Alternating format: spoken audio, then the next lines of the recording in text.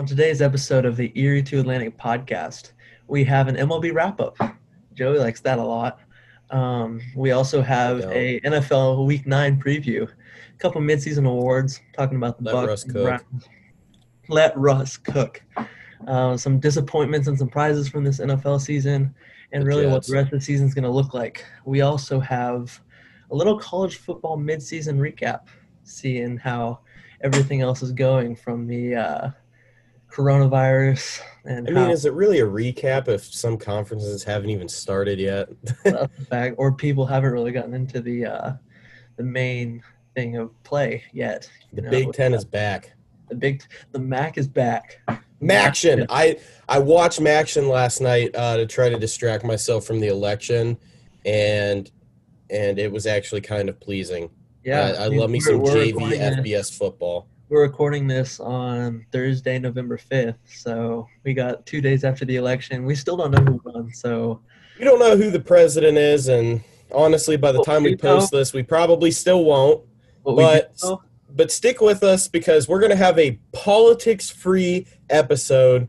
It'll be like an hour of just sports talk and banter and some friendly rivalries and not politics. No politics involved. And as much as I love politics, it's nice to take a break. The biggest thing to happen this week is the 1-4 matchup with Clemson and Notre Dame, obviously. But there's no Lawrence. So is it really? We'll talk about that. We'll talk about that coming up. And we also have an interview with would you call it a rivalry now? The Twitter rival? That's not what I meant by rivalry. I don't know. I know. But we're rooting for the same team. So a little Twitter rivalry with a sea of red Liberty University writer Chad Hasson will be coming on the show. So look forward to getting to talk to him. And here we go. Pull you a fool for this. Oh Lord, Jetson made another one. Packing the mail, it's gone. She like I smell cologne. Yeah, I just signed a deal, I'm on. Yeah.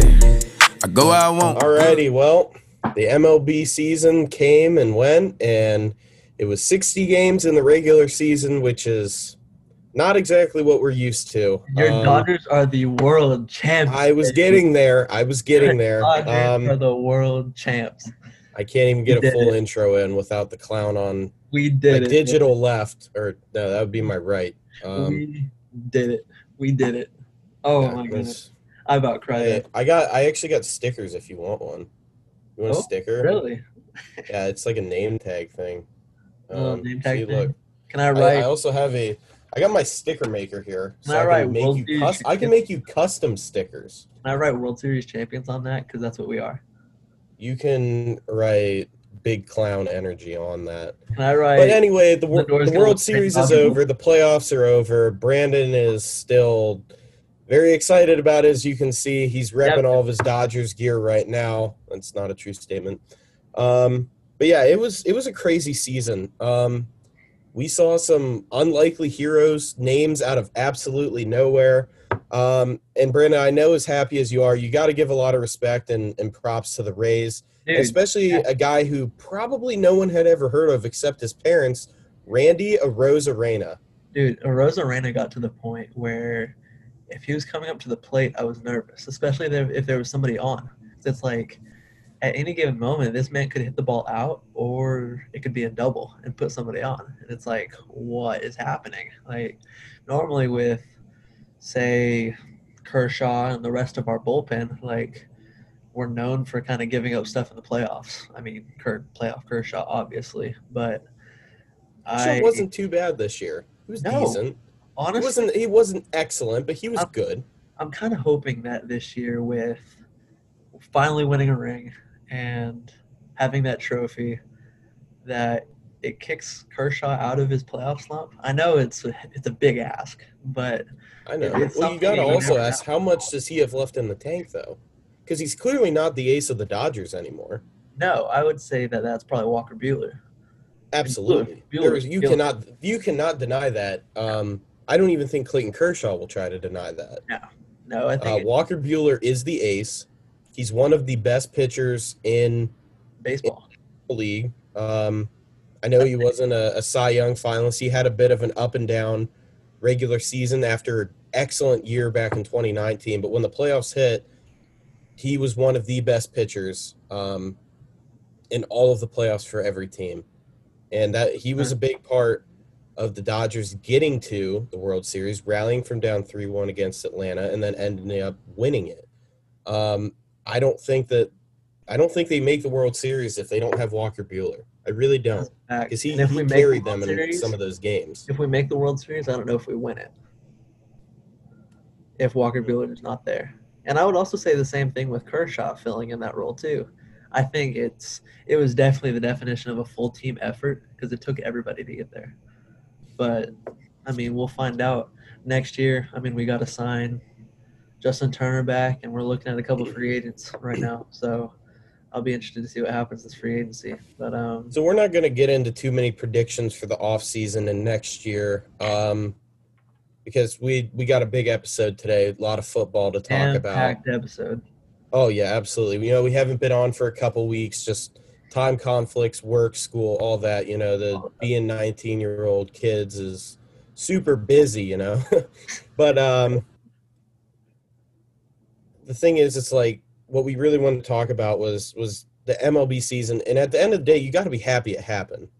Yeah. Because you have the dumbest commissioner in America running Major League Baseball. He sounded like he was drunk whenever he's hitting up the trophy. I mean, Roger Goodell sounded like he was munching on M&M edibles on draft night. I'm telling you right now, whenever he was like fully reclined on his recliner. Whenever Manfred was giving out that MVP trophy to Seager, I think he was just pissed. The dude clearly has something against the Dodgers. He was just either that or he has something way in favor of the Astros. I don't know which it is, and it might even be both. Probably both. But I mean, you got to be happy we got a season in, and as bitter of an ending as it was for my Indians, we made some great strides this year. I don't know what the future holds, especially with Lindor. Reports coming in Thursday of this week saying that we're almost guaranteed to trade him. But I don't take that for too much because, one, Cleveland media hates it like our own city. I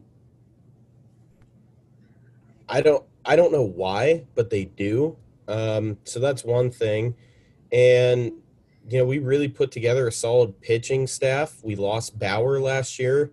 We lost Kluber in the offseason. We traded Clevenger, and we still had arguably one of the best rotations in baseball throughout the regular season.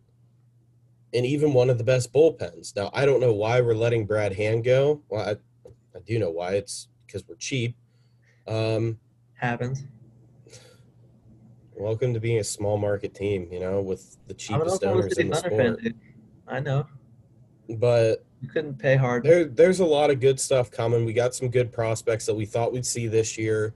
We really only saw one, at least as a hitter, and that was Daniel Johnson, and he just wasn't ready yet. But I think next year will be interesting and kind of a make or break year to see if this run of going to the playoffs is over or if we could be in some type of a rebuild. I just don't know.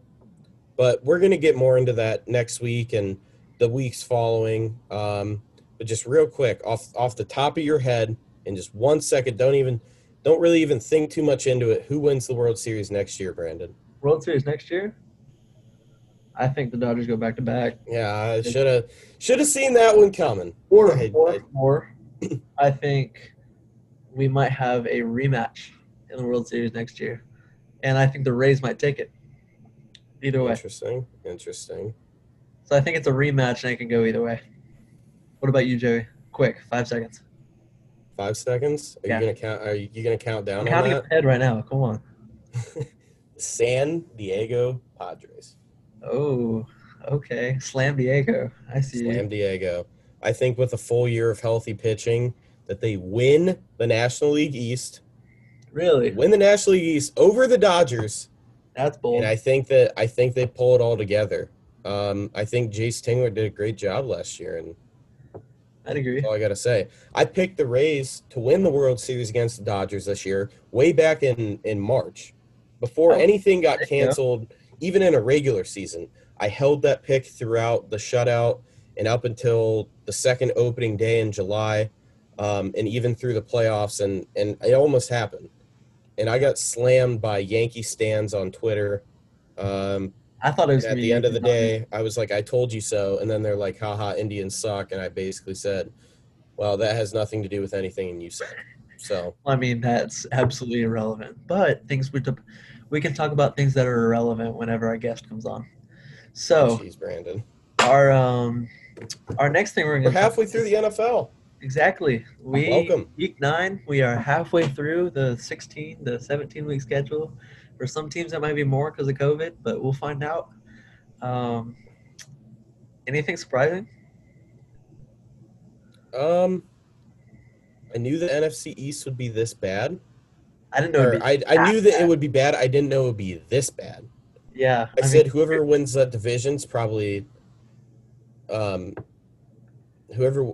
wins the division, I said would probably be 8-8, 9-7, maybe 10-6. yeah. I mean, you're looking at a team that I think they'd be lucky to go 7-9. If whoever's going to win the NFC East probably only has to go like 6-10. Probably. Like that is crazy. That the NFC East, that the Dallas Cowboys, or the Giants, Eagles, Redskins, or Redskins, whoever it is. they only have to win 6 games.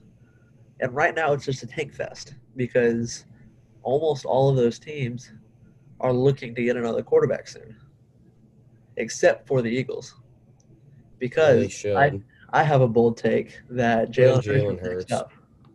But we don't have to talk about that. But mid-season, we're going to run through a little bit of mid-season awards right now. Well, I guess you asked the question earlier. You said, "Are there any mid-season surprises?" And I guess I said that being that bad. But which team has been your biggest surprise on the good side? Like, who is in a good position that you didn't expect to be there? I knew the Steelers would be really good. The Steelers were one of my sleeper picks to go to the Super Bowl this year. You. But I didn't know that they were still going to be undefeated after 7 or 8 games. Like, it's pretty impressive how Ben Roethlisberger has turned back time and played really well. With the emergence of Trace Claypool and a couple other smaller names in Pittsburgh, it's looking pretty good. But another team that I did not think was going to be this good is Tampa Bay. And I'm not saying that because I'm a Tampa Bay Buccaneers fan. Brandon, you said that they were winning the freaking Super Bowl. No. That was me just like going crazy. That was cocky, Brandon. Genuinely, I did not think we'd be very good this year. And we're looking like one of the best teams in the NFL right now. We played. I wouldn't go that far. I would think we're the top 6. Best NFL. Random number. I did not think. I didn't know that we were getting Antonio Brown. That's going to be very interesting to see what happens with that. That's either going to be amazing for you or it's really going to screw something up. And yeah, honestly, I think America is just waiting to find out which. I am one of that. I have no idea. Yeah, I mean, today, November 5th, Thursday, November 5th, whenever we're recording this, is right after his first day of training camp, or I guess first day of practice with the Bucs and everything. And Arians was high on him after practice, saying that it was kind of a walkthrough today. He's smart. It was kind of a walkthrough today, and he was like sprinting on everything. And he was like, well, that's just how he is. Well, I mean, the case has proved in the last couple years that he's not that way. He might have used to, but he's not that way anymore, and he's going to end up being a distraction. If I was a betting man, I'd take the under on 5 weeks as a buck. I don't think he's going to last. Arians is going to see that there's a problem. And really, you just hyped him up like all that time, and then. But I really think that he's going to go back to Antonio Brown that we know, and just kind of crap the bed, really. Without a lack of a better word, he's going to crap the bed. There you go. I'd have to say if there was one team that actually surprised me this year, I was going to say the Bucs. I had the Bucks sneaking in as a 6 or 7 seed. I mean, the Saints had kind of, just a weird start. No one really knows what's going on with Michael Thomas. There were I even thought he was getting rumors he could get traded. shopped. Yeah. I didn't think he'd get traded. I will tell you that the trade deadline was a huge disappointment. There were huge rumors flying around. It was, Sir But Yacht. if I'm surprised by anyone, I'd say the Bears or the Lions. Now Yeah. the Lions are 3-4, but after 7 games, I'd say that they'd be like 1-6. 1-6. Yeah. And some of these losses, they've been close losses. Yeah. But it'll be interesting now because Matt Stafford is on the COVID list, and Matt Patricia is definitely on the hot seat. Yeah. But with a team that had little expectations, if he can get them to 500 this year, I think he keeps his job. Yeah, I could see that. Because, that Lions team should not be even close to that. And I do think that the Lions coming up, they have some pretty winnable games over the next little bit. They could go on a little bitty run. They could. The game was going to catch Green Bay, but No, they could string together a couple games, a little bitty run. We'll find out. We'll see what the wild card could hold. I think the Saints are a lock, or the Bucks, whichever one doesn't win the division. I also think the Cardinals, but the Rams they're another interesting case. So yeah, with the possibility going around about a 16-team playoff, it could happen. Yeah. You never know. Who might? A 16-team playoff, and they're a game and a half out. But yeah. All right, so who's the MVP at this point? I think it's unanimous at this point. I would say Russell Wilson with how good he's been. Absolutely. But his supporting cast is nice. It is. So but credit, he was playing the best. Credit to the Seahawks in general. Look at – but here's the thing. His offensive line still does suck, and that's a big thing. He also has the second coming of freaking Calvin Johnson out on the wing with DK. DK's ridiculous. Old DK. Gotta love DK. And the fact that he dropped to the 3rd round. Oh my god. I thought it was. I'm pretty sure it's second, wasn't it? Either the second or third. Still, he dropped. I don't know. That's a Hugh Freeze product. That is a Hugh Freeze product. We'll be talking about Hugh Freeze stuff later, though. Wait for it. Who's your offensive defensive rookie of the year, though?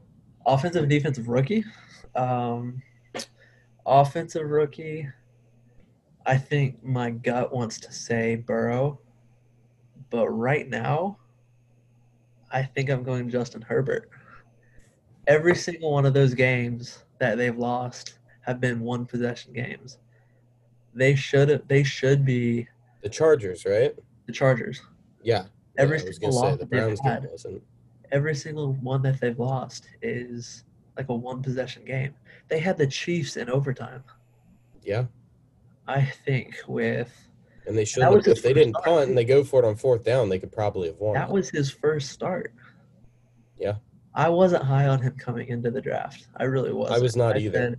I said he's an Oregon player. He hasn't played anybody yet. I'm not worried about him yet. But coming in, he's gelled with his receivers, and his offensive line is doing work for him. And Anthony Lynn is doing a good job in Los Angeles. So they just got to get their defense to step it up and close out some games. It sucks because Derwin James is out, and so they have. Yeah. It seems like the Chargers are always just hit with injuries. And they just traded away, and one of the only trades of the deadline, Desmond King is gone. So they might be tanking for somebody else, but I think they got their guy. My defensive rookie of the year. Shoot, this is tough. I can tell you mine first if that helps you. I'd probably go Trace Young. He's just looked really good this whole year so far. You say Trace McSorley? Chase Young, baby. Not Trace McSorley. TikTok would disagree, but. Oh man, the 12-year-olds are gonna be rioting at our houses. Yeah, I know. They're gonna track us down. My defensive rookie of the year. Yeah. Winfield Jr. from Tampa Bay. Yeah, baby. He has looked exceptional. He was a guy who I said, I wanted the Browns to, after McKinney was taken by the Giants, I said, I want either him or Delpit. And we got Delpit, and I was happy with it. And then obviously he tears his Achilles It happens. training camp, and This is now the we year. have Andrew Sendejo back there, who might be the worst defensive player I've ever seen. And I have watched some Browns defensive units that have been absolutely atrocious. Oh, yeah.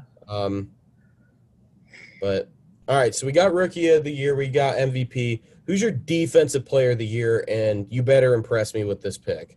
Defensive 'Cause player. I know that you know who I'm taking. You're probably picking one of the Bosa brothers, aren't you? Nick Bosa's not even playing, man. Joey? Joe Bosa? No? Myles Garrett, best defensive player in football. Yeah. He's playing really well. I will not lie to you. Leads league in sacks, tackle for loss, strip sacks. He can't be guarded. To go with your pick for defensive rookie of the year, I think that Devin White is a very under the radar defensive player of the year this year. Another under the radar, I'd say, is Patrick Queen for Baltimore. Yeah, both of those LSU linebackers. LSU is linebacker U, baby. I mean, they're linebacker U. You can make an argument for DBU. I personally think that's Ohio State. Yeah. But I mean, it's both LSU, Florida State, Ohio State produced some exceptional DBs. Honestly, it seems like Florida State, other than Ramsey, as of late has fallen off a little bit. But I mean, obviously, like back in the day, you have like Deion Sanders, and that's another argument that we're just not even going to get into today because we'll be here all night. Yeah. Not something for today. Yeah. So as we shift into college football, we're going to talk about a little bit. Get ready talk about some Heisman, some big games this weekend, and then we'll get into our interview. Joey, who's the Heisman favorite right now? I was about to say, if you had to pick somebody for the Heisman, who is it, Joe? Who is it? Right. I was asking you. I'll answer right after you. I know who I picked. I think I know who you're going to pick. If it's the same person that you told me a week ago.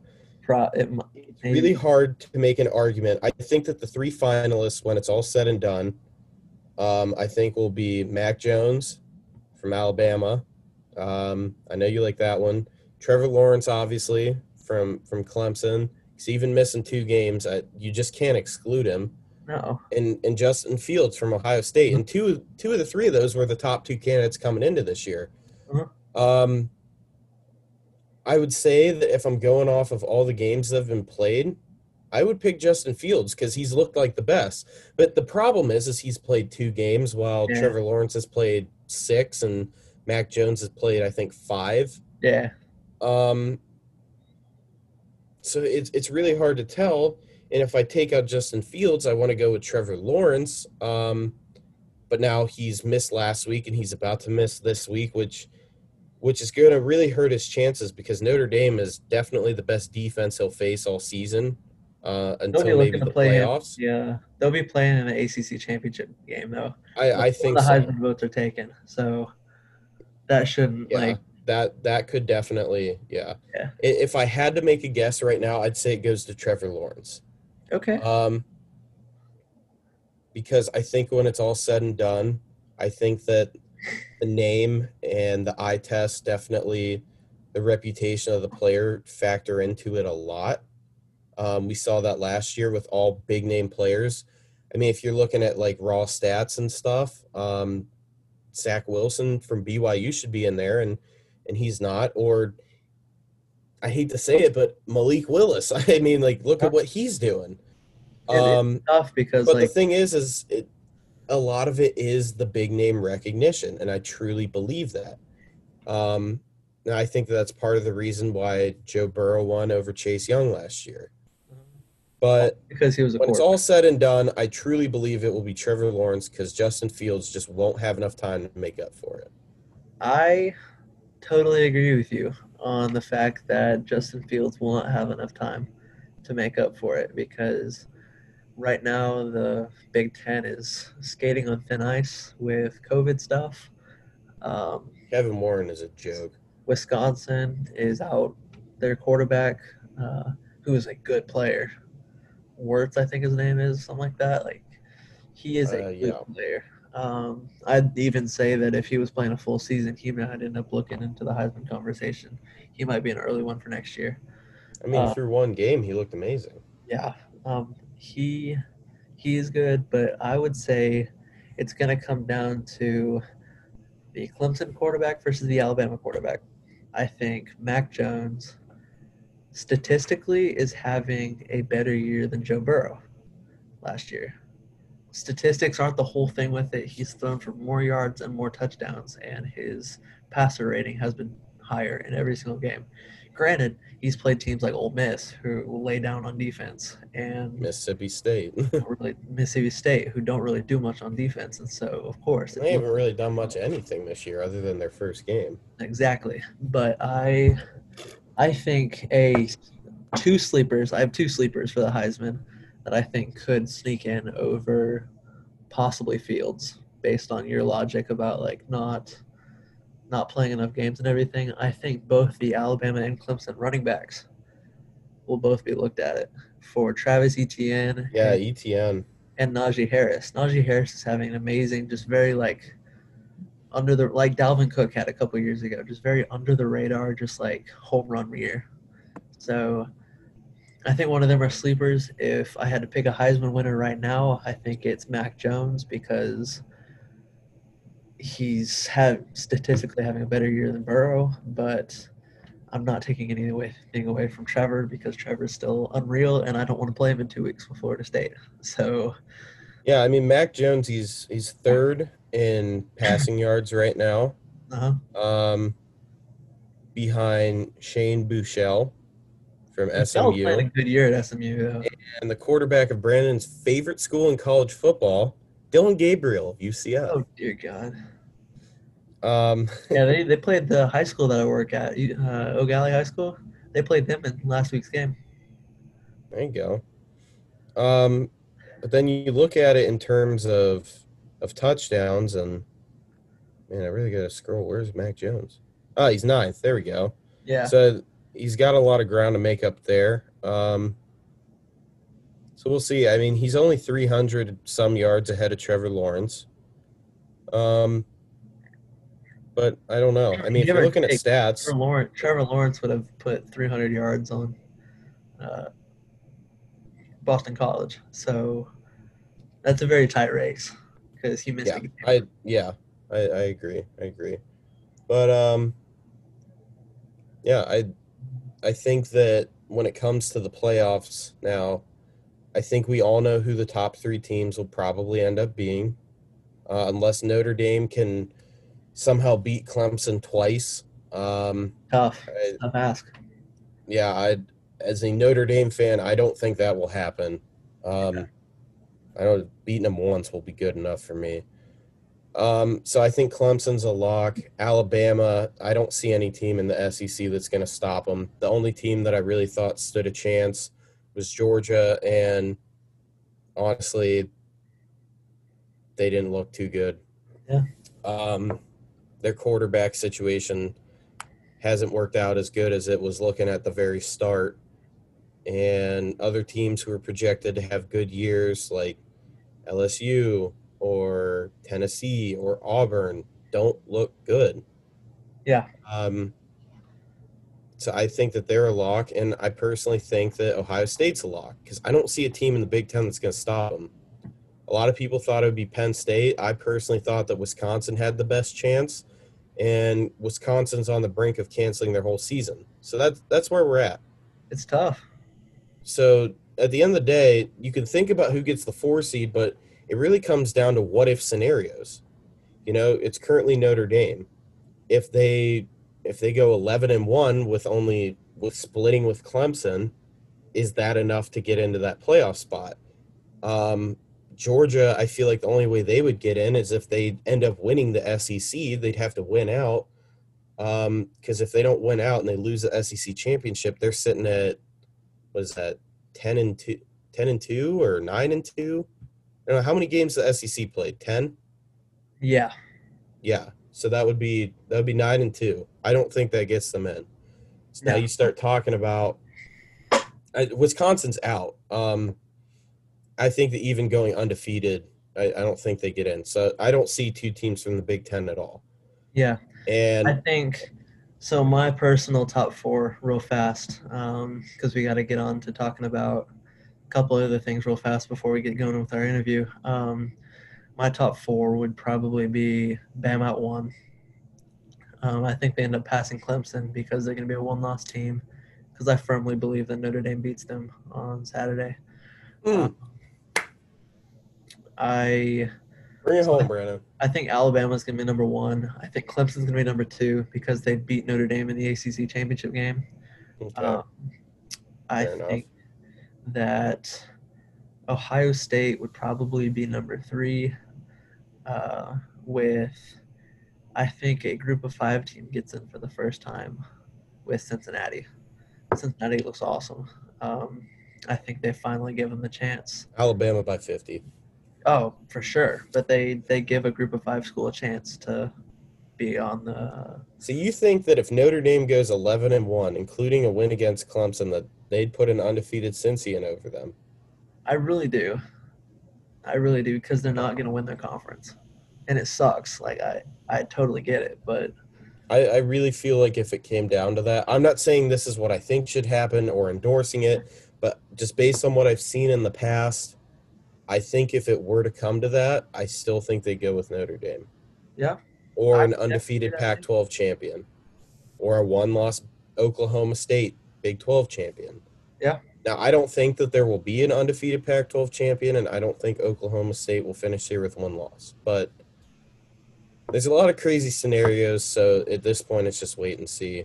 But you said you have Notre Dame winning on Saturday. Uh-huh. What is your final score prediction? Final score prediction? I will have 34-21 Notre Dame because their running back scores 2 touchdowns.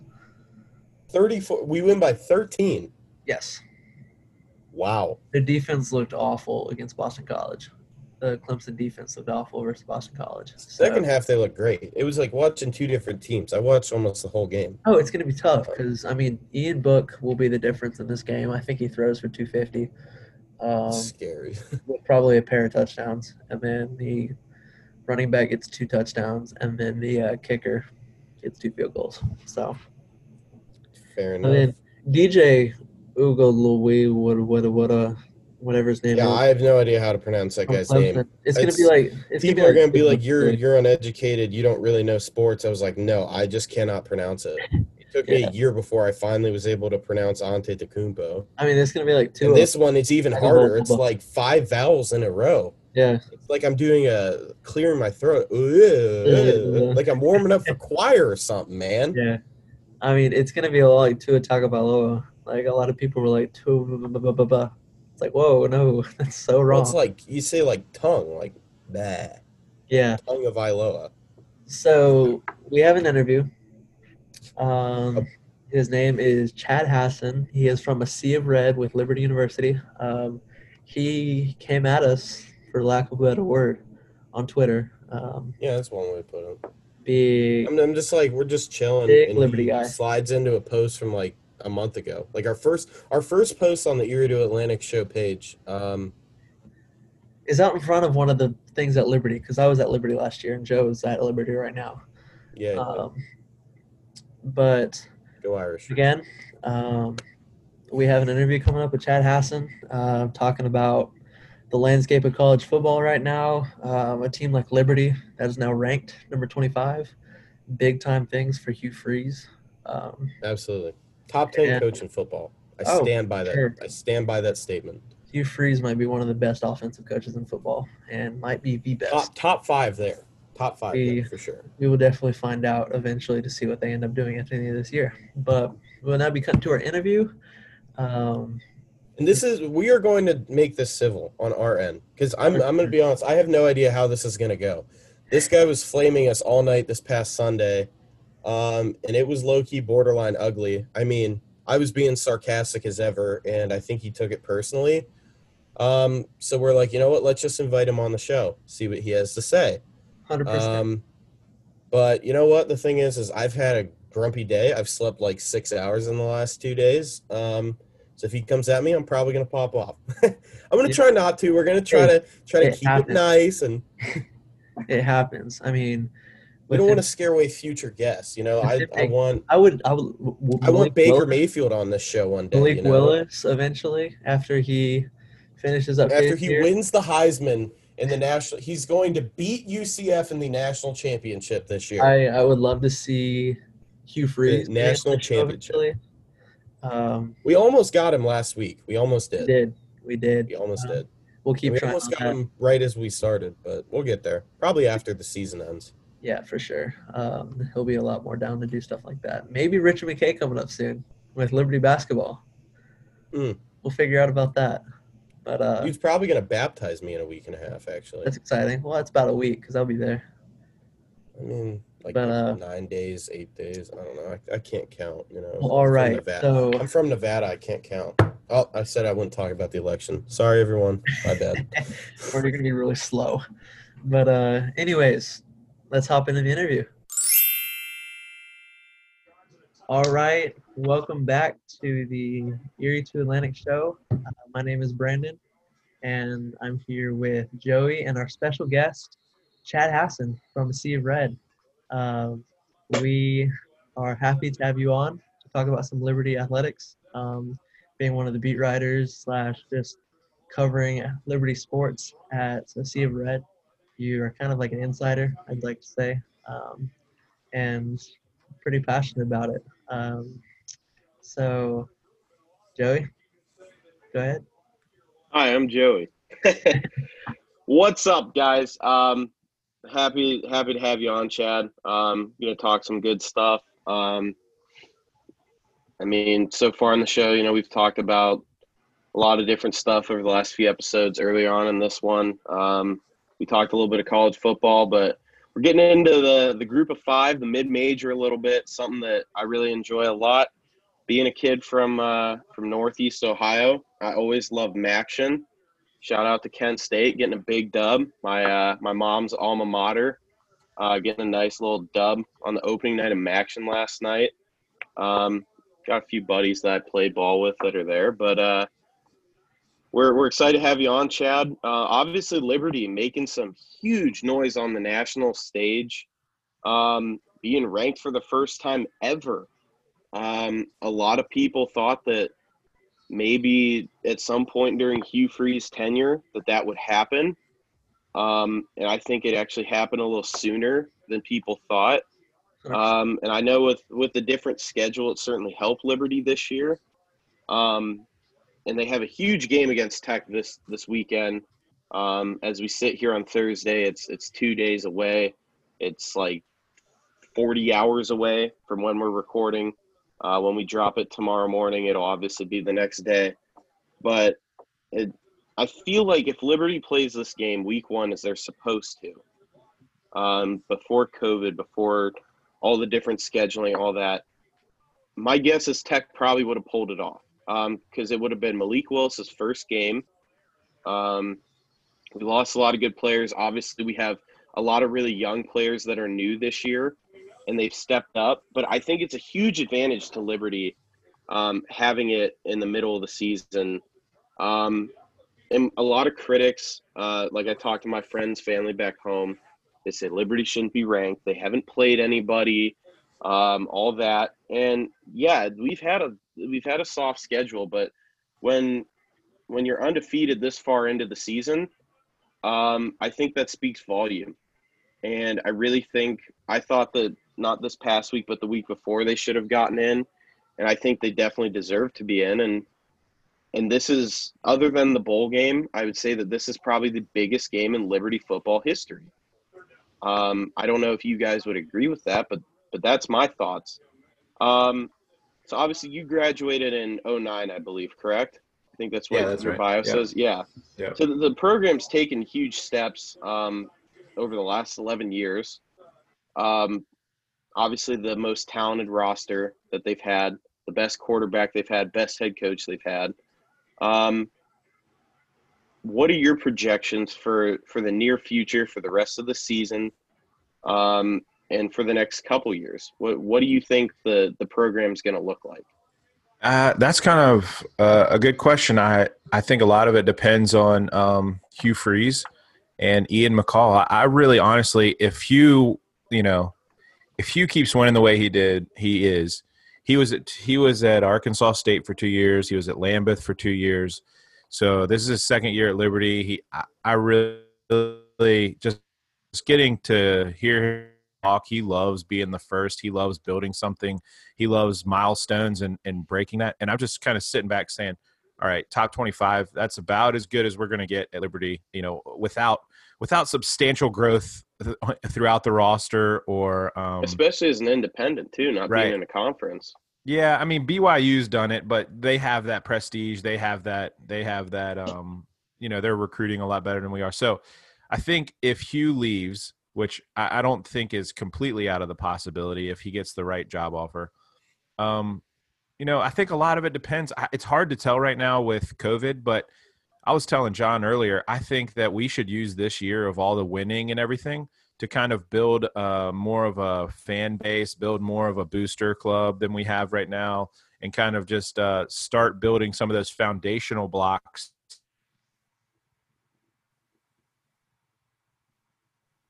$60 type program year in and year out. So to answer your question, I think that I trust Ian a lot to bring in to capitalize on this, and then also to bring in a good replacement if Hugh leaves. If Hugh doesn't leave, the next couple of years, I could see us hovering around this top 25. I could see us being what Boise State was a couple of years ago in the G5 ranks. UCF comes to mind. Cincinnati's currently. I could see us being a top 3 or 4, 5. I honestly, if Hugh stays for a couple more years, I could see us being in a New Year's Six Bowl. That's kind of crazy, but if Hugh's not here, I think we kind of take a step back on that type of national stuff. But I definitely think we could build a foundation to be a top 50 program. I don't think we're ever going to go back to the lulls of bottom of the G5 ranks. So I definitely think we've crossed that bridge where we could consistently recruit in the top 70 in the country and then occasionally be ranked in the top 40. So I think a lot of it depends on what happens with Coach Freeze, because I really think a lot of this success is because of his scheme and his just pretty much, I mean, he's taken players that he says it every week that are out athletic by every team, and what they're doing, the plays they're calling, the tempo. I mean, Nick said a couple weeks ago, he credits Hugh Freeze for changing the way he calls a game and the way he runs a game. Saban's obviously the ground and pound, and the Derrick Henrys come to mind, and Mark Ingram's, and then they played Hugh Freeze and got beat and changed it. So I think a lot of the success is Hugh Freeze. If he leaves, I don't think we'll be top 25-ish anymore, but I definitely think we can build on a foundation and be top 60, top 50 for the next 5 to 10 years. Oh, 100%. Still a consistent bowl eligible 500 program. Right? Oh yeah. I mean the facilities we have is like the key staple, like facilities. And then the one thing about Liberty, and this as a Notre Dame fan, is we have a national brand. We're not regional. We're not stuck to being regional, and we've had that national brand long before our football team was any good. So I think that those two things, the national brand with alumni all over the country and more of a people know who we are across the country, and then the facilities. I was just reading an article today. It was actually a hit piece on Jerry, or talking about the whole Jerry situation. Liberty's endowment is top 70 in the country, and the operating costs allow us to make, hundreds of millions of dollars every year. So the money we have, the facilities we have, we're not going back 90, 100 ranks. I don't think ever again, unless somebody comes in and just really screws it up. Willie Taggart. Yeah. I mean, you never know. One thing that you said that kind of perked me a little bit was about possibility of Hugh Freeze looking other places, and that's something that a lot of Liberty fans and Liberty students right now who don't understand that Liberty isn't that top level type of tier yet. And what people have to think about is Hugh Freeze, in my opinion, is a top 10 to 15 coach in college football. And the fact that Liberty was able to get him at that low level and let him build Liberty all the way up gradually, like, I would not take that for granted whatsoever if I'm a Liberty fan, student, etc. And a couple different places that I could see Hugh Freeze potentially going to if the contract and everything is right is Texas comes to mind because it's been told that Tom Herman is looking to go other places. I don't think Tom Herman's looking to go other places. I think Texas is looking to go with another person. Yeah, I think Tom Herman has not been the guy. No, I would also say that me being from Oklahoma, both Oklahoma programs might be looking for a new head coach soon, depending on what the Dallas Cowboys do with trying to go get Lincoln Riley. I don't think it happens, but you never know. And they may look at Hugh Freeze being an offensive mastermind to go replace an offensive mastermind with Lincoln Riley. The same thing with Oklahoma State with Mike Gundy. They've never made that next step. They've always had the team to do it, but they've always been outcoached. So they may look at an offensive mastermind like Hugh Freeze to build up their program a little bit. Another couple, I mean, he's from the Southeast. He has a daughter that goes to Auburn. Gus Malzahn may be out soon. And Auburn may look his way.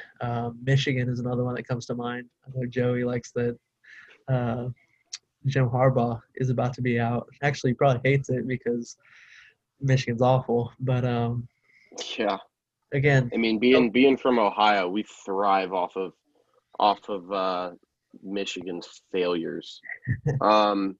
And I don't understand how Jim Harbaugh has been there as long as he has. He's like 2-6 against he's like 2-4 against Michigan State. He hasn't beat Ohio State. I think he's 1-2 against Notre Dame, and he hasn't won a big bowl game.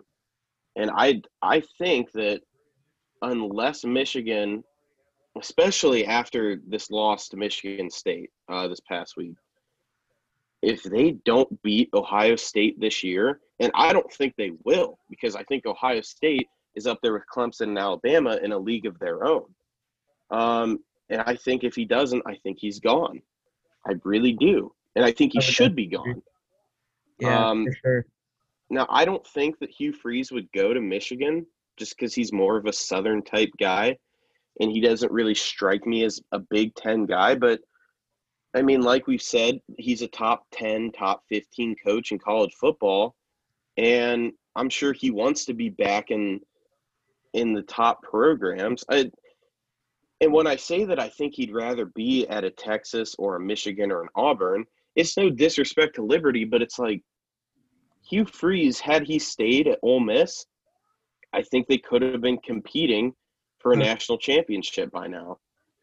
They probably could have stolen an SEC away from Alabama, and I really think that he wants to get back to that. You got to think that. I mean, if I'm in Hugh Freeze's shoes, I'm always thanking Liberty because they pulled him out from the bottom when it looked like his career as a coach was over, and they resurrected him. But I don't think that he owes it to Liberty to stay here forever. What are your thoughts on that? Yeah, I mean, I the last couple of weeks he said there's only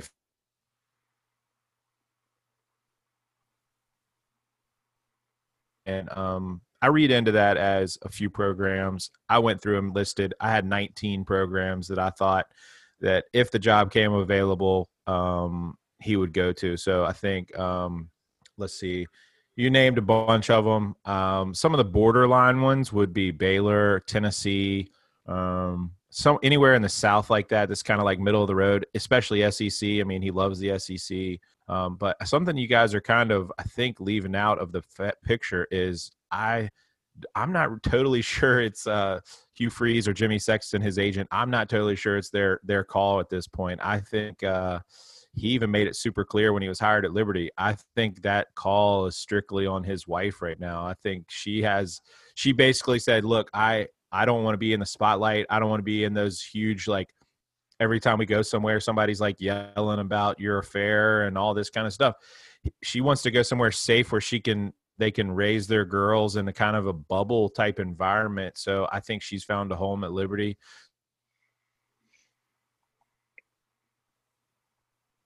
Today, he said basically, I was like, hey, look, had offers from, I think, offers from Alabama and I think is the other.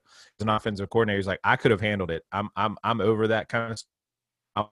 Girls, they weren't ready for it. So I think that's a huge factor about when he knows that Hugh is leaving in the next 4 to 5 years. I would be really surprised if he's here longer than that. Also, I wouldn't be super surprised if this was his last year at Liberty, but obviously we want him to stay as long as possible. Sure. I think he's a huge. Sure.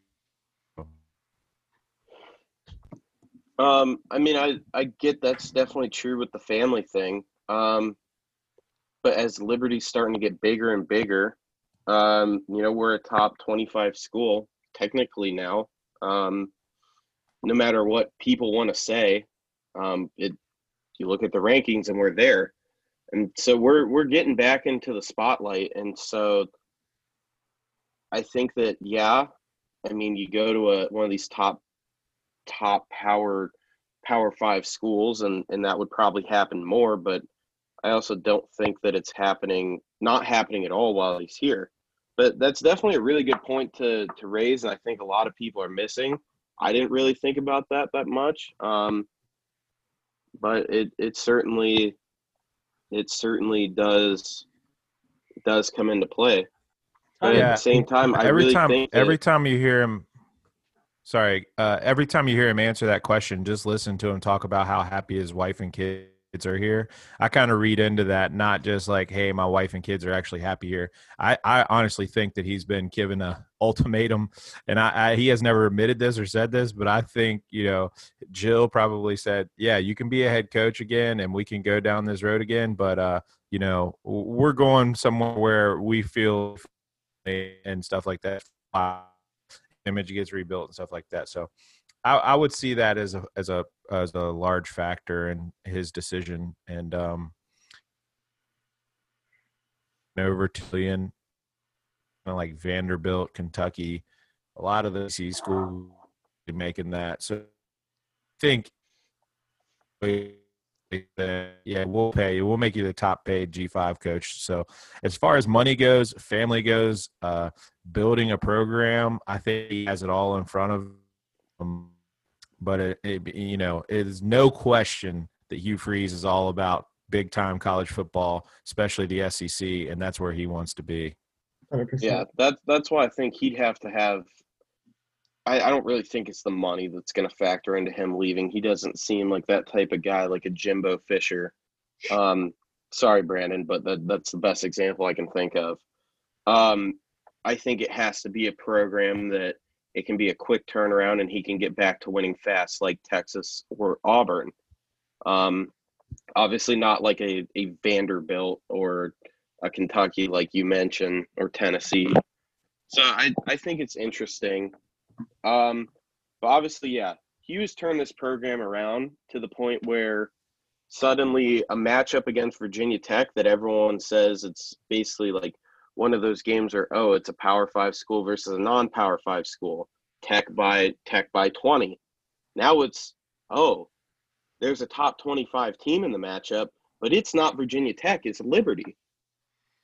But Tech still is favored by 14.5, which if you're a betting man, I don't know if you are. I like to throw some money around in sports. I think Liberty can easily cover the spread there. I think they can win the game. So with COVID, there's only going to be 1,000 people at Lane Stadium, which is big because they're known to have a very good home field advantage, and being favored by so much. Hugh Freeze uses the term rat poison, which I believe he took from – was that Lane Kiffin or Nick Saban who said it first? I've heard all three of them say it. I don't know who said it first. I think Saban said it to Lane Kiffin. There and you go. I like went from there. Gotta love Lane Kiffin, the Lane train. He's a wild guy. But so obviously, I think that the 15-point underdog kind of cancels out the quote unquote rat poison that Hugh talks about. So, what are your thoughts on this Saturday? We'll get to score predictions at the end, but what do you think the biggest keys to the game are, and how Liberty fares against a real Power 5 school? So not Syracuse. Yeah, I mean, Hendon Hooker was 10 for 10 last week against Louisville, so I think he can pass the ball to 10 passes. So I think the key to the game is scoring early, and I know that everybody says that, score early, fast start, and all that. It's kind of cliche, but in this matchup, we really can't make Malik drop back and throw it 35 times. If we do, we're going to see some of those accuracy problems, some of those things that just have kind of plagued him over at Auburn, and we haven't seen any of it, and he could have changed. But it's a little bit different when 6'8", 6'6" is bearing down on you, versus someone else, and then the coverage is going to be tighter because these DBs are, top recruits in the country. So, I think the key to the game is scoring early. If we can score early, that frees us up on the playbook. If we're down by 2 scores in the second half and we have to drop back and try to start throwing our way back into the game, it could get real ugly real fast. So I think the key to the game, one, is it forces Virginia Tech to have to throw the ball. And they only attempted 10 passes last week. Hendon Hooker's not, Joe Montana. So I would say getting out to the early lead is probably the key to the game. Yeah, I'd say for me, it's winning the trenches. Liberty's been at its best when we've been able to run the ball on first and second down with ease. I think that we have to control the line. When you're playing against a Power 5 school, usually their skill players are better than yours. That's just how it is. Obviously, I think that we have the better quarterback, but I mean, Virginia Tech is usually known to have a pretty stout defense. This year, it hasn't as much, but I hate to say it as a Liberty student, but Virginia Tech is a better team. They have better recruits and more experience, I feel like, and that's a disadvantage for Liberty. But by no means am I saying that I think that we can't win. I think that we have to control. We have to stop their run game, like you said, force them to throw, and keep our run game open. It's what I'm a Browns fan. It's what the Browns do every week. It's don't make Baker throw if he doesn't have to. Don't make Malik throw if he doesn't have to. I think that we have to utilize Malik's legs to our advantage. The RPO option game will be big. And if we successfully can run the ball and stop their run, that can really flip the script. And that's how – and I believe we will do that, and that's why I think Liberty will come out with a win. Bold take. Bold. I mean, for some people – Bet the over. Bet the over. Really? Okay, Big Cat. Bet the over. Always bet the over. I would say bet the over. With taking exactly what Joey was saying, I've been a big proponent of if we had Malik Willis last year, whenever I was a Liberty student last year, I firmly believe that team doesn't lose very many games, if any. I've been saying if we have Malik and Hugh week 1, we beat Syracuse. 100%. But no Hugh Freeze, no Malik Willis. That's why we lost. It hurt me watching all of the Tate Martell getting the waiver to play and Malik Willis not last year, because I had been telling everybody last year, because I had watched them getting him in transfer portal, this, that, and the other. I'm like, this kid's legit. You guys are going to see a different brand of football next year, and it's very evident that they are. So again, exactly what Joey was saying, you got to run the ball well. I'll go ahead and make maybe a score prediction, a little score prediction action. I think Virginia Tech does pull it out barely. I think it's a one-possession game the entire thing. It's a back-and-forth effort. I will probably go – it's going to be high-scoring too, because it's just how it is, I guess. I'd probably – This will definitely be a shootout. Yeah, I might go 45-41 Liberty. You should bet the high over on Oh it. yeah, for sure. The over under 67.5, and I will easily take the over on that. Yeah, and the fact that Liberty's gonna score 41 points on Virginia, that's big. I mean, it's gonna be a big thing for recruits to see like, hey, this team can keep up with Virginia Tech. This team can beat the tar out of Syracuse in a couple weeks playing. We will beat NC State. In a couple I weeks will against confidently State. say that we will beat NC State. It's big for the recruits because they have been getting a couple like pretty good like best recruit. I feel like every single time we get an update, it's like, oh, this is the best recruit in school history. Oh, this is the best recruit in school history. Oh, so it just keeps on going up and up and up. So I really do think that this, if they win or lose this game, if they keep it close, I think it's massive for recruits just because it's national television too. And so some kid who's thinking about who's in the middle of Central Virginia that's saying, "Oh, I'm going to go to Virginia Tech," and then they see this team Liberty come in with. We are stealing recruits away from Old Dominion. That is a fact. Oh, 100%. We are swiping them away. 100%. And we have a chance to swipe recruits away from NC State too. Because there's a lot of people hovering on that North Carolina Virginia line. You know, they look at schools like that. And if we can beat NC State, that could definitely flip the script. I mean, I saw it here whenever I was here in Florida. I mean, UCF did the same thing. They're taking Ohio State, Florida, Miami's recruits. It's like, whoa. Like, yeah, I mean, look, Cincinnati's taking recruits away from Ohio State. No, just kidding. I went too far. Indiana's going to steal them from Notre Dame. No, they're not. If they keep on going. Indiana will not end the year ranked. We'll find out, though. But that Penn State win doesn't look as good because Penn State is not at what people thought they were. No, not at all. They got clapped by the Buckeyes in Happy Valley. Yeah. No whiteout, though. I was sad. I was really sad. But so the main reason why you are on our podcast right now, Mr. Hasson, we had a little bit of a Twitter disagreement. That's in quotes. That's what I just kind of came up with. As the old lady from the Wendy's commercial would say, beef. We have the beef about I really want some Erie2Atlantic, and how people who don't grow up Liberty fans but go to Liberty even if it's, say, 10 hours from their house, give or take, even if they had family members going to other schools, even if they've been season ticket holders at other schools. You made the claim that people should drop it and go to Liberty, especially right now because they are picking up steam. So that would be called bandwagoning. The floor is yours. All right. So basically, I think first I didn't know that you didn't go to Liberty anymore. Yeah. So only one of you is a Liberty student, right? Yeah, Jody. Yeah. Okay. So here's my thought on it. And I came into Liberty as a Virginia Tech fan. Was same as you guys.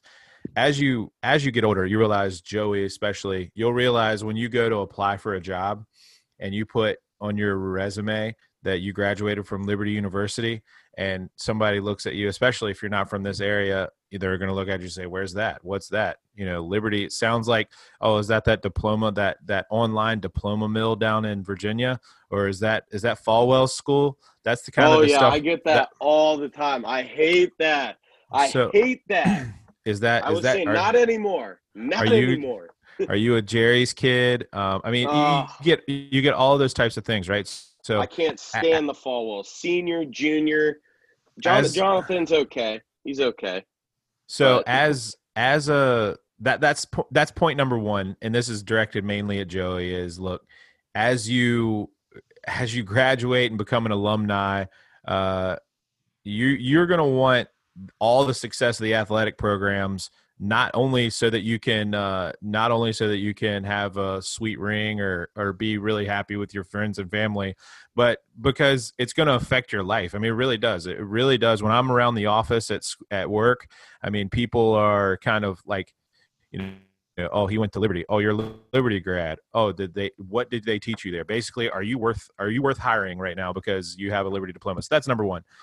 Is basically as you go on in life, where you went to college has some type of impact on the jobs you're able to get, and not only the jobs you're able to get, but your standing with your coworkers and just people.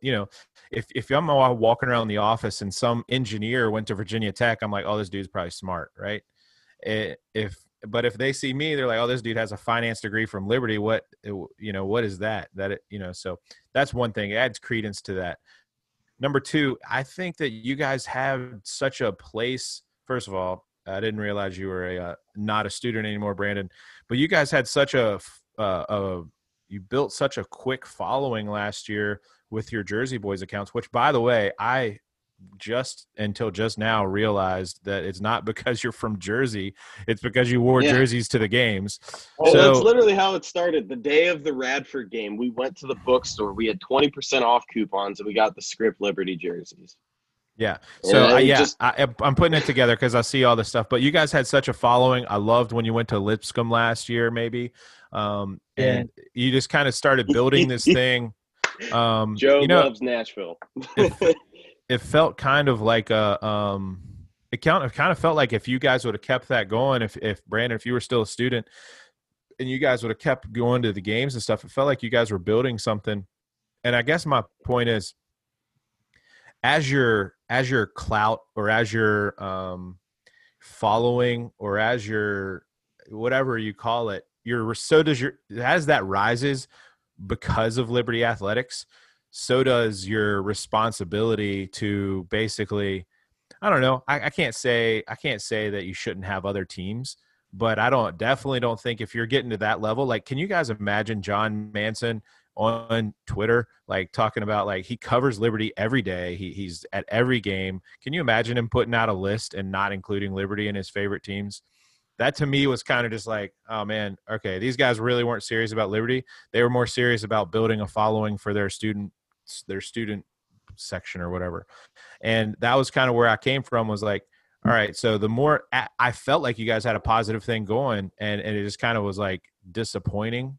I know that's an old man word to say, but it kind of felt disappointing to be like, all right, well, here they go, just kind of trashing all that. And so those are the two things mainly. Is I think that as you get older, and you get out into the workforce, and that diploma hanging on your wall or that thing on your resume, you're really going to want that to shine. And as I'll be honest with you, as Liberty keeps winning, most of my coworkers are in Columbus, Ohio. I work for AEP, and so that's where our headquarters are. I have AEP, and our power always sucks. No offense.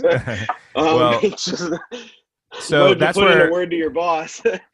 That's where most of my coworkers are at. And until Liberty started winning football games, it was like, oh yeah, I went to a small school in Lynchburg, Virginia called Liberty. Well, first of all, the name kind of sounds goofy. It kind of, and some people think we're like, Phoenix College of whatever, where we just are online diploma mill. So I'm like, I have no respect with my coworkers by that. And that's the first thing that people say on internet calls, Zoom calls or whatever. That's the first thing they go around, tell us about yourself. Well, I went to Liberty, blah, blah, blah. So I think as you get older, Joey, you'll experience that. And as we've started winning, honestly, that respect and that just kind of, I went to Liberty, means a whole lot more than it did 5 years ago. So that's one reason I've been just like kind of into it. But the other reason is mainly because and this is the main reason, is I feel like you guys had the positive thing going. And just as you gain that clout and gain that following, it just kind of felt like a slap in the face to not only other Liberty fans that you had been kind of leading along this whole time, like you were all into this program, and then it's not even one of your favorite programs, but like think about the coaches and players. Like think about the players that you have class with. You're like, hey, Mayo, what's up, man? Or he's not at the school anymore, but all these guys you cheered on and whatnot, and your classmates with, and then for them to put out. And so it's starting to make more sense now that Brandon doesn't go to school there. And now that I know, Joey, you applied to try to go to Notre Dame. I don't know if that was before you went to Liberty or during your time at Liberty, but either way, it's starting to make more sense about why you have kind of spread off and gone to this Erie thing and gone to, you're running your accounts it's the way you are. But it kind of felt like initially I didn't understand all that. Initially I thought, oh, the Jersey boys are kind of just making this thing where they're just Liberty's not nothing to them right now. They still like the school, but it's not in their favorites. When you guys listed out your favorites, there was nothing on there about Liberty, and that was kind of like, all right, that's kind of in my opinion was a douche thing to kind of do. But it's starting to make more sense now. So that's kind of my take on that. When I initially reached out, I was like, it was disappointing. And I know that's an old man word, but it's the only one that comes up, was like, wow, these guys had something going on. I was really looking forward to basketball season. That's where I feel like you guys shine the most. And Basketball is definitely a bigger thing for us. I think that the groups like the Jokers kind of run football, and I think that we run basketball. But I mean, in response to that, I think my cap count was at about 3 or 4 of the things you said. I mean, we didn't start the Erie2Atlantic show as like a thing to say, like, we don't care about Liberty. We had the Jersey Boys show, and it just wasn't really taking off much because I want to go into sports commentary. That's the biggest reason why we do this. Brandon and I probably talk now that he's gone. Like when he was here, we'd stay up till 3 a.m. talking about sports, whether that was who's going to win the Super Bowl or whether that was mid-major basketball of conferences that no one's ever heard about. And so we did this to have more of a national thing. And since Brandon and I have such a wide fan base of sports, almost all my teams are in Ohio. Obviously the Cavs, the Browns, the Indians. Hockey, I'm a St. Louis fan. Just one of those things that it's hard to explain. That's just how it's been. And then obviously Notre Dame's in Indiana, but that's right next door. That's our next door neighbor, you know. And then Brandon, for basketball, he's an Oklahoma fan. He grew up there. Oklahoma City, I should say, not the Sooners. Baseball, he's a Dodgers fan. Also ties in with Oklahoma. That's another long story. And then obviously Florida State, like your parents went there. You're going there next year. I get that. But the thing with Notre Dame for me is you keep talking about how I'm going to have my Liberty diploma, which at this point I will, unless I find a way to get kicked out or something or flunk out, which it doesn't look like that's going to happen. I'm not saying I'm a perfect child, but I don't think that's going to happen. But I fully plan on going to Notre Dame for grad school. I did apply to Notre Dame. At this point, I had already been turned down, and I'm at the point where I'm going to graduate in only 3 years instead of 4. I've made great connections here at Liberty with Richie McKay. He was probably the first big connection that I got. I almost got the Lunatics job, and then at the last minute, Ian McCaw said he wanted a junior, senior. So that's what happened. And then I ended up being blessed enough. God put a job with LFSN in my lap, and I took it and ran with it. And I'm so thankful to be working with Alan York. He's a great guy to shadow and work with, and I've learned a lot from him. So there's no hate to Liberty at all. But I mean, in pure honesty, I didn't know about Liberty till I was a senior in high school. I didn't. And I'm not saying that to slander Liberty. It's just, like you said, a lot of people don't know who that is, especially where I'm from up in the north. I'm from Ohio, when a lot of times if I say I'm from Liberty, if the people know what Liberty is, they say it's the Falwell School. And if they don't know who it is, they say, oh, is that like West Liberty? Which I think is in like West Virginia or something. And I think it's like an online school.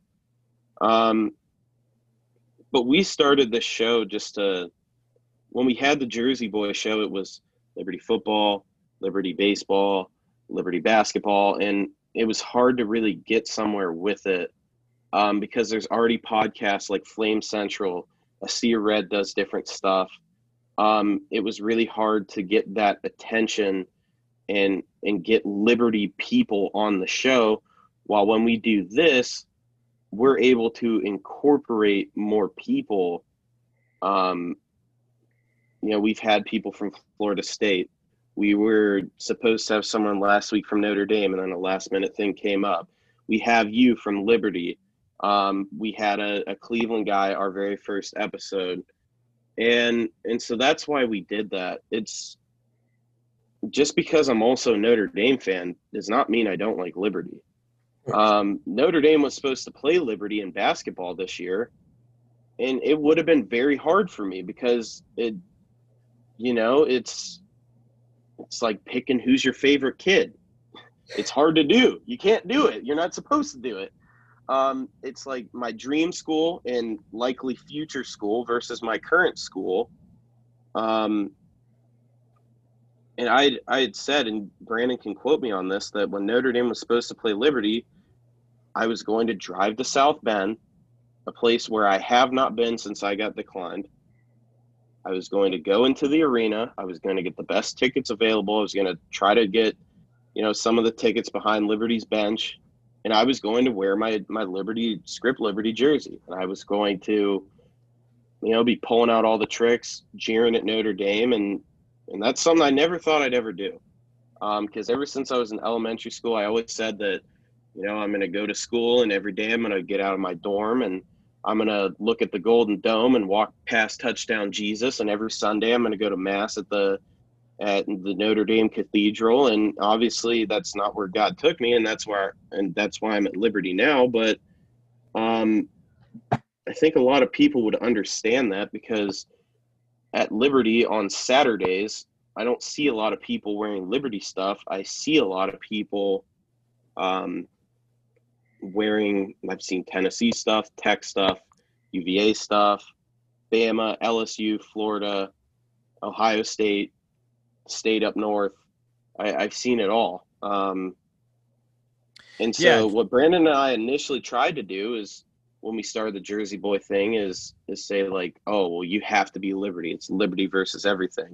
And that was a big thing that the Lunatics did. And then we realized it's like, we have to take this step by step. We are a small school. We just reached FBS.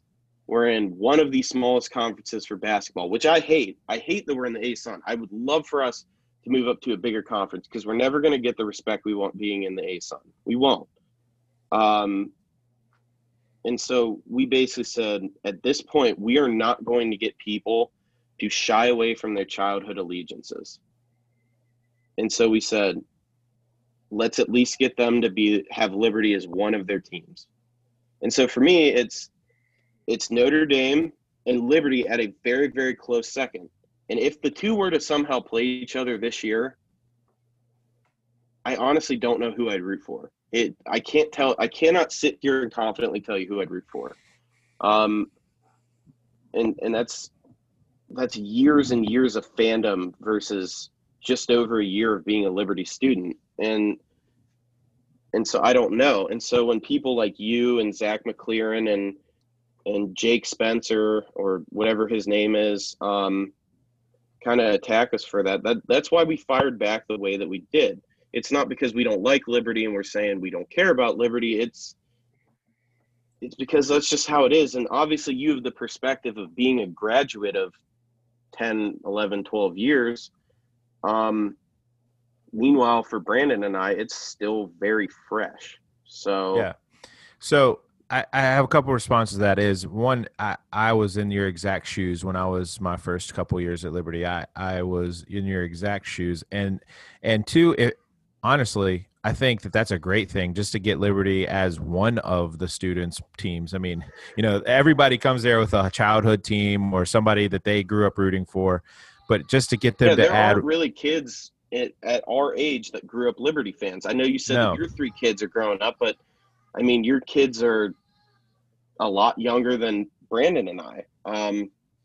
I think that as I say that, I can. The only thing I had a problem with, Joey, background, but yeah, it's time for him to eat. But the only thing I had a problem with was just the promise I saw with the Jersey Boys and the things you guys were doing with basketball, and it felt like you had a little bit more invested in that. In the Liberty program, like if Liberty does well, if Liberty wins conference tournaments, then Jersey Boys is going to grow. If Liberty does, and it felt like you guys had more invested. So that's why I was like, all right, come on, you're just giving up on it that quickly. I thought honestly that you were that Brandon was still a student. And so, yeah, it's making sense to me now. And I kind of would walk most of that back that I said about having to choose Liberty and why is Liberty not one of your favorite teams. It's starting to make sense. I guess the one thing that kind of drew me to saying most of that was I thought that the Liberty boys or the Jersey boys had, and you still run the account and it says Liberty up front. So it's like, are you and then the perspective of the alumni, which, dude, you're a college student. It will make more sense later on. The things that I'm telling you, when we win football games, I don't have to answer for Falwell's headlines. When we win football games and we're top 20, when we're top 25, I don't have people thinking that I went to some diploma mill online school. When we win more football games, I don't have to answer, oh yeah, it's in Lynchburg, it's a small school, you probably never heard of it. When we win more football games, when basketball is making March Madness and making the Sweet 16, I have a little bit more clout. And so that's what drives me to be like, all right, this is why I'm invested. If Virginia Tech wins a football game, I get back in the day. Yeah, I used to be able to tell my West Virginia fans or anybody else, it's like, yeah, hey, my team beat your team. But now that just means so much more when it's from Liberty because of all the things I just mentioned. So it's making more sense. I would still say that if you're going to rep the Jersey Boy things, if you're still going to claim to the student section, if you're still going to be if you're still going to say, What do you mean claim the student section? I think the tweet was – yeah, I thought the tweet was, we've done more for the student section than anybody, something like that. And it's like, I mean, in basketball last year, I think we did. Right. And so if you're going to make that claim, it just feels like that maybe. I mean, we were there every game. I wouldn't. Yeah, you didn't do this. We rallied. We teamed up with Richie. We made the first ever Camp McKay. I mean, look at Liberty's numbers last year, and we did that in 1 year. We teamed up with with Lunatics, and which was also a newer thing. And you keep saying how you use the word clout. We didn't make the Jersey Boys for clout. It was literally a thing that Brandon, me, and the other guy, we thought of overnight. We're like, yo, let's go get these jerseys, wear them to a game. And really the reason why we made a Twitter page at all was because we made the Jersey Boy show. And then that just kind of turned into like a fan page where almost like a clean bar stool, some trash talk and some hype and spreading some news and just trying to get people aware. We'd spread like game day themes, where everyone needs to sit, different traditions. Like I'm posting a video tomorrow on the Jersey Boys about the key play thing for third down. That's a thing that needs to stop, especially since we're playing Virginia Tech. You can't be stealing traditions from Virginia Tech, especially while you're playing them. So we did this stuff for Liberty. It wasn't for us because we don't really gain anything out of it. Like every once in a while, I'll walk to class and someone will say, "Oh, you're from the Jersey Boys." I'll be like, "Yeah." We invest all this time for Liberty. And no matter what school I'm at, I would do the same thing. It was never about us. It was about LU. I'm looking at doing something just like the Jersey Boys whenever I get up to Tallahassee. I really am. Like, Florida State doesn't have high numbers in basketball, and we have a top 5 team in the nation. So I wouldn't go that far. I think I would. You're a homer. But I would definitely say that I am in the same boat with Joey in the fact that we didn't really care about the clout. It was more of, hey, I went to the bookstore with Derek Rocky, the student body president last year, and Esther Lucinge, the vice president, and they said, hey, we have these jerseys now. And I was like, what kind of discount can I get? And the Lunatics said 20, because I mean, I'm a broke college kid. Like, I can't spend that money. Are you kidding me? Oh yeah, I had about $200 in my bank account, and I spent almost half of it on one of these Oh yeah, jerseys. I mean, so I got a 20% off discount, and I spent $80 still, and I was like, this is great. Like, I'm just gonna make this thing last. I'm gonna wear it to every game. And then I called Joey up, and I was like, hey, dude, like, we should try to make this a thing, like the Jokers. We can try to be like, we could do that sort of thing. And so we went with and the Jokers always got a grudge on us, which I think that's where the Jake Spencer kid came from, because he and a couple other of them, like the one Christian kid, it's like they got jealous. And Brandon and I, if you look at some of our tweets, we on Twitter, we like to mess with people, and I even say in my Twitter bio, it's like tweets are satire, yet people still think that I'm being 100% serious. Like, we'd mess with the Jokers just for fun, but at the end of the day, it's all Liberty, and now these people are like out to get us. And we called out a Sea of Red like a couple times on their hot takes about Hugh Freeze last year, and then a couple people like Zach took a grudge on that, and John a couple times. And I mean, we don't have anything against them. I don't have anything against you. Absolutely not. Like, at the end of the day, it's all Liberty, and Yeah, we invested so much time into the Jersey boys, and when it's all said and done, like Brandon and I, we're not really going to get anything out of it. The school might, the student body might, but us personally, the only thing that we're going to get out of it is a bunch of debt. I was fully ready to spend a few $100s on a March Madness flight and hotel and tickets, and I was going to do it despite what my dad told me I should do financially. I spent the money on the jersey. We spent all this money to go to Nashville. That was not a cheap trip, and it was fun though. It was. Oh, dude, I have a new love for the city of Nashville.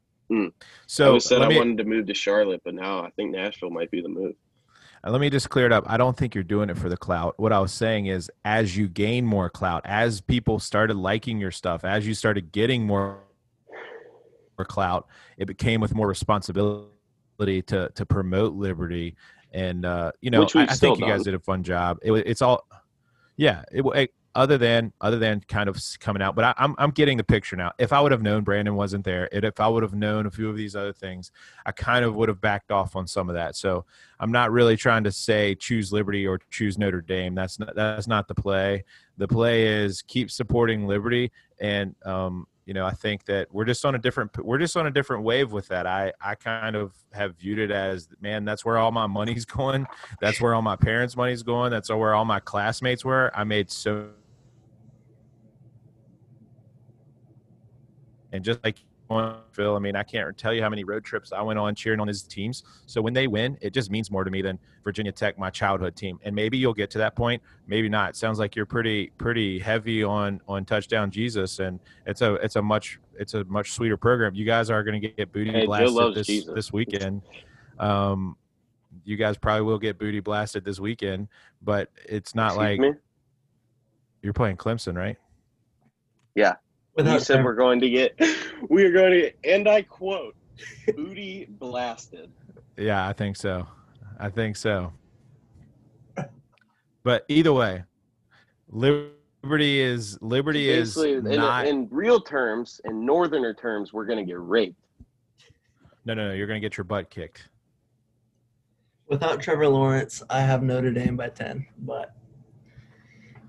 Yeah. So if we lose this game, it will be a one-score game. It will be a single-digit game. And one other thing, the Lunatics have been around for a while. I think that they were started back in like 2006, 7, 8, somewhere in that area. And I think they did try to bring them back. They definitely died off for a little bit. But they definitely did do a very good job. I mean, talking with Matt Grady, who was the head of it last year, he had said that it had been like 6 years since they had been there, but they hadn't done anything. Yeah. And I'm not trying to take credit for all that Lunatics did last year or before that, but I mean, I'm saying that they helped us and we helped them. It was a very good alliance. I'm telling you right now, just to interrupt Joey on this, the Lunatics. So I followed Derek Rocky before I got to Liberty because I found out he was going to be my student body president, and so I was like, "Hey, I need to get to know this guy." We And need Derek Rocky back. I miss that I, guy. uh, I just want the record to show that I miss Derek Rocky so much. So I called Derek Rocky and like we were talking about like the lunatics, and I was like, "Hey, I used to lead my student section in high school. Like this is something I love to do. Like what can we do?" And I almost was the head of the lunatics last year as an incoming freshman, and he went with somebody that had a little bit more experience going to Liberty. But I can tell you right now, half of the ideas that they had were my ideas, and I'm not going to take a ton of credit for all of this kind of stuff, but it was stuff that I wanted to do in high school that we didn't have the funds to do. Um, all the theme nights and everything, like a lot of those ideas, we had a committee for it. It was Oh, I miss those Monday morning meetings. like Those were great. roughly, I mean, yeah, like we set up Camp McKay. We set up the Nashville trip. The Nashville trip had 40 plus kids on it, which it's like 7 hours away and pretty expensive. And we met with both Derek Rocky and Matt Grady to set that up. Originally, it was just Brandon, Mike, and I trying to find a ride to Nashville. because none of us had cars. And then we had talked. We're like, what if we could turn this into a bigger thing? Because we're talking with Matt. He's like, yeah, there's a couple other kids who want to go, so I don't know if like you can ride with me. And so we sat down. We had lunch over at Montview. We said, what if we can make this into a legitimate like student trip? And that's what we were going to do for March Madness, because all year it had sounded like from athletics above lunatics that there was going to be a March Madness trip, not just for the jokers from Falwell. Because originally, like not last year, the year before, when we actually played in March Madness, Jerry had sponsored a trip for Jerry's Jokers and helped them get there. I mean, obviously it's because it was his namesake group. I'm sure that played into it. And so last year, we weren't really sure what was going to happen, but at the last minute, they were like, yeah, we're not going to do anything unless it's in Greensboro. We'll take a bus.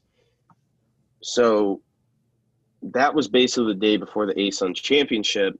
And so we're thinking like, okay, well, now we have, if we win tomorrow, we only have like a week and a half, 2 weeks to figure this out.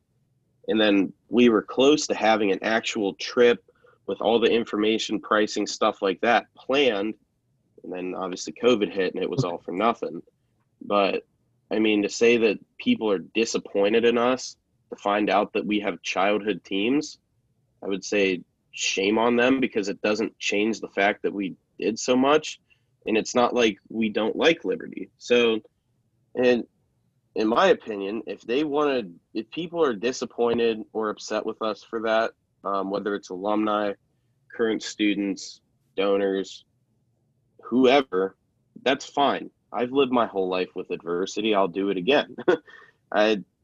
That's their opinion, and they're allowed to have it. But I'm still going to, while I'm at Liberty, for the next year and a half that I'm going to be here, I'm gonna be all out. I'm still planning on doing the Jersey boys. I already have someone who's gonna fill in Brandon's spot. And even though there were 3 main ones last year, that we still got other people who would come to certain games if they could make it. The biggest problem was a lot of them just didn't have the jersey. And there were times where we had like 6 or 7. Like for the ASUN championship, there were 8 of us.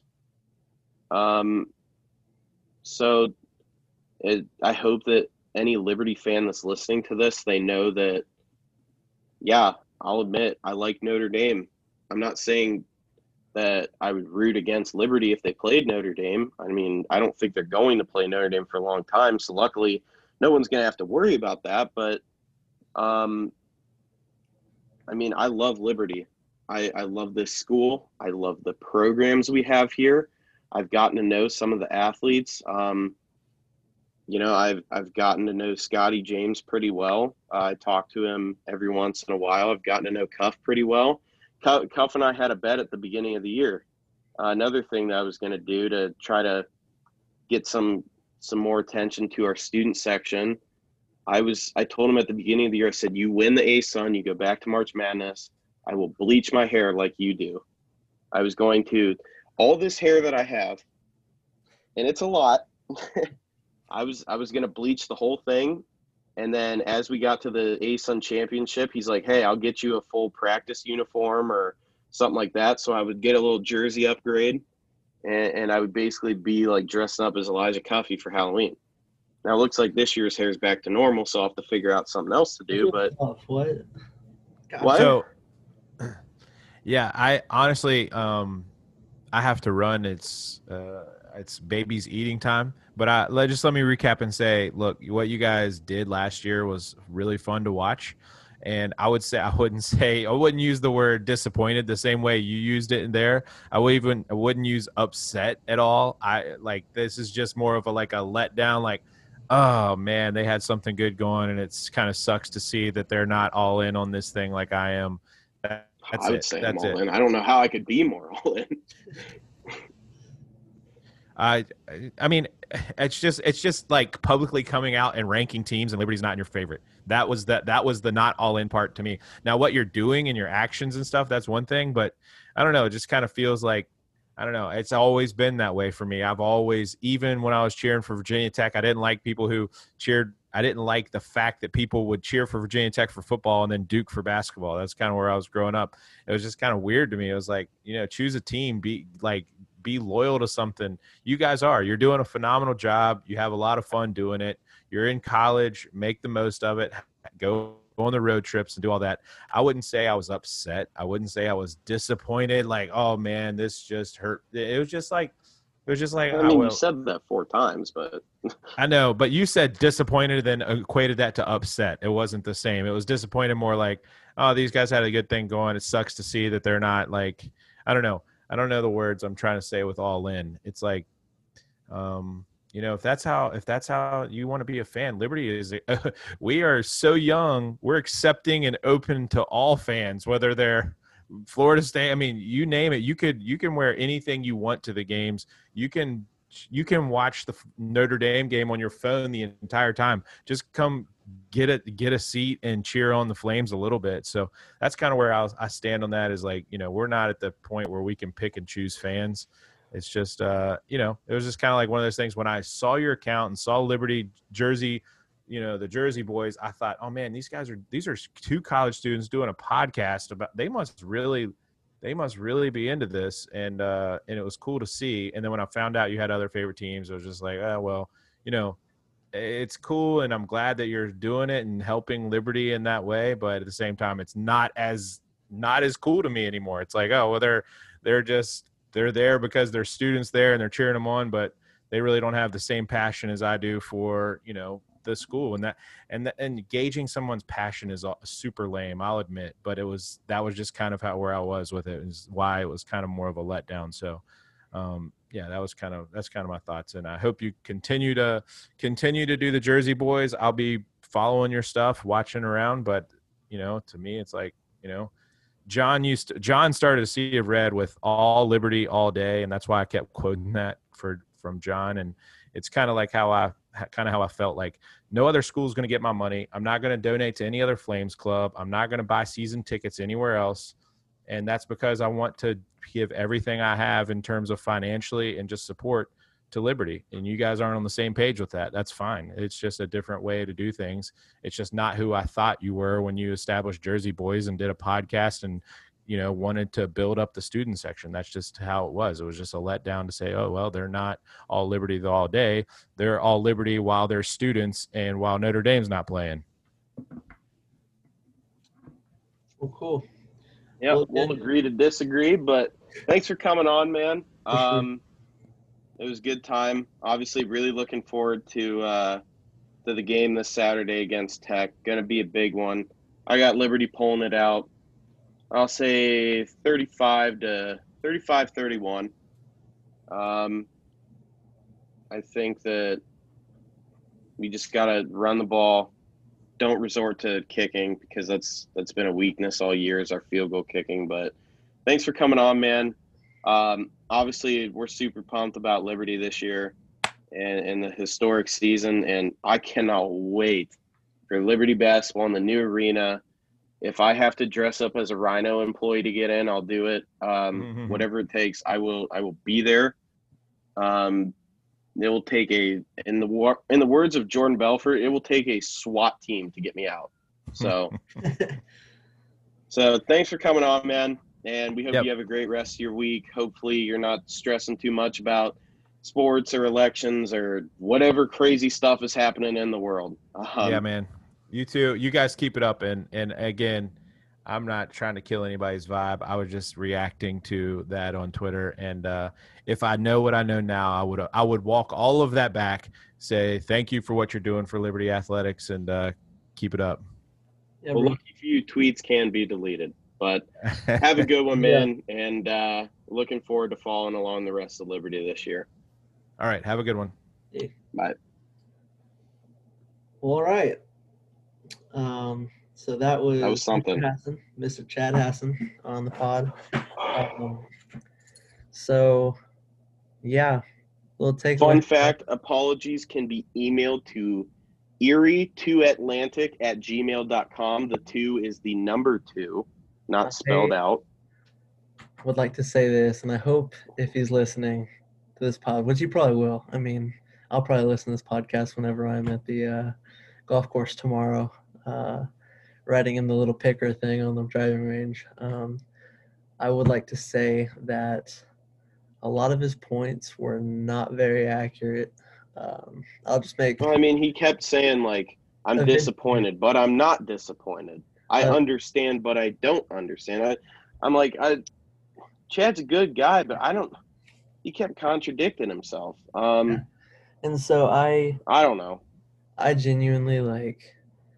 We are not doing the Jersey Boys. And he kept saying with the Jersey Boys, like, I thought the Jersey Boys were all in for all Liberty. I was like, you can look at the Jersey Boys and find a tweet on the Jersey Boy page. That's our old show. It's a that's a Twitter page that is still active.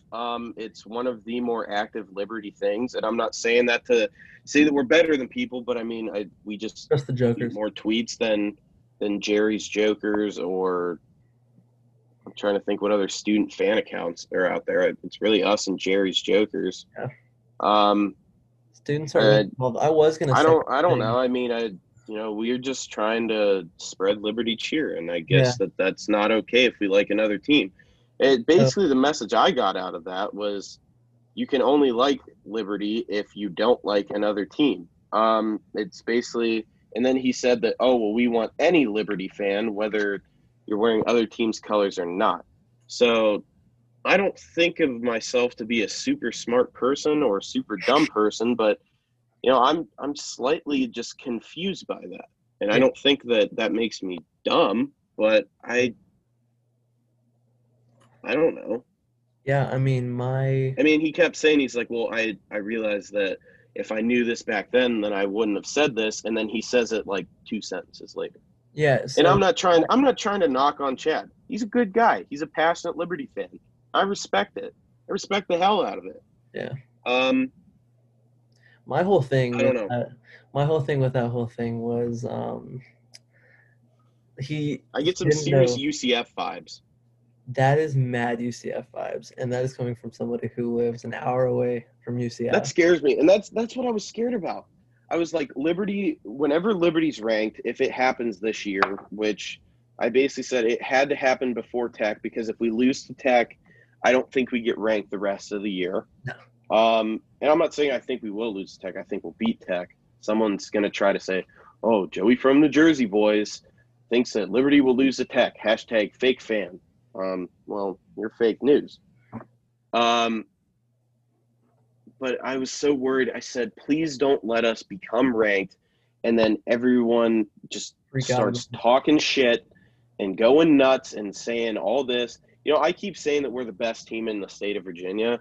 And that's a legitimate possibility, actually. And we'll find that out on Saturday. Yeah. Because Old Dominion isn't even playing football right now. James Madison's FCS. And UVA is just trash. Like, wait till basketball season, you boomers. Yeah. Love that. Oh, well, Zach McLaren said he was looking forward to this, and he's going to get offended when I talk trash about UVA, so I'll refrain from it. Oof. We have fun here. But I mean, when you're trying to talk about Liberty and then say that Notre Dame fans are jealous of Liberty, yeah, I mean, obviously, as a Notre Dame fan myself, I'm not. I'd rather be at 4 than 25 with the opportunity to beat the best team in the country.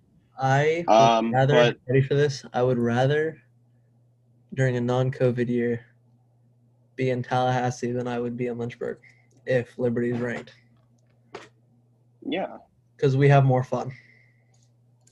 Plain and simple. I mean, Liberty, you can't even tailgate at Liberty. You want to build a student body and an atmosphere, and we can't even tailgate? The thing is, that's terrible. That's like he keeps saying, enjoy the experience, and we got to build our brand. Well, when school rules don't let you do something that every school does, that kind of hurts your shot. And I'm not saying that we have to be out here slamming beers, breaking tables, but it's like we don't even have tailgates. No. You know, I've walked to games the last 2 years, like around the time that a tailgate would be, you know, a few hours before the game. So like 2 small tents up by the bookstore. That's it. That's a problem. You're not going to build a brand if I don't know if we're trying like some alternate school route. But that's how you build a college atmosphere. And I think it's a lot harder to build that in football than basketball, because basketball, you know, you don't have as much tailgating or crazy stuff there. It's mostly what happens in the arena, during the game, shortly before the game, shortly after the game. But football, that's like an all day, all week type thing. Yes. And we don't have that yet. And I hope that, you know, I hope when I'm Chad's age, I can look back and say, wow, look how Liberty has grown, and that maybe we could have a 50,000 seat stadium one day that we can fill up instead of a 25,000 seat stadium where we only get 15 to 20,000. But it's like when our record number of fans is 22,000, which we somehow did against Montana, per Liberty.com. I don't know how that happened. Who would want to see Montana, man? Like, we can't even sell the stadium out for Syracuse. We're not there yet. No. And I'm as a Liberty student and fan, I'm disappointed by that. I'm not knocking on Liberty when I say that. I take that burden upon myself. I see a problem and I try to fix it. That's why I'm doing as much as I can. And all these different traditions that we do and we take from other teams, like the key play, that's the kind of stuff that just has to stop. We have to be our own unique thing. You know, you think of all these different schools: Florida State, the tomahawk chop, Virginia Tech, the key play, Enter Salmon, Notre Dame, the Celtic chant, and I mean, I could write a book about all the unique things that Notre Dame has. I'm not even going to go there. I mean, when you think of, as a Liberty student, I can't think what like our tradition is. No, it's one side saying L, one side saying U. I mean, a lot of schools do that. That's the only thing that I can think of. And something on the point that yeah, it's the same as going to the whiteout and one side says we are and the other says Penn State. I mean, or going to the shoe in Columbus and all 4 sides of the stadium say OHIO. Yeah, so that's not really unique. So and I'm going to try to make on your little tangent that you just went on. It's hard to build a brand when you have the student life that Liberty has. Athletic brands come with the type of fans that me and you are, that are passionate about their sports, are passionate about just the school in general. And where I'll go beef all season or all week long and go with fight. A fan from another school, and I will scream in their face during the game, not because I don't like them and it's because I hate them. And that's the thing that people at Liberty don't realize.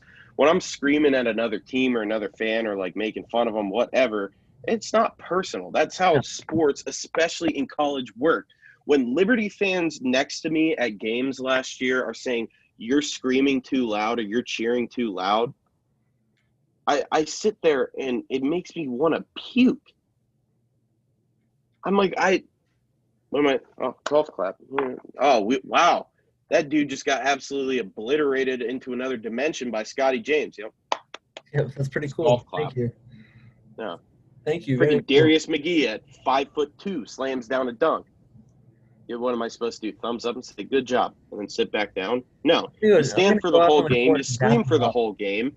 You go wild. You party all morning, all night. And I'm not, when I say party, that at Liberty, that's very misrepresented. Is you say party, they think drink, smoke, break tables, cuss and swear like an idiot. That's not what I mean. But that's the thing that upsets me.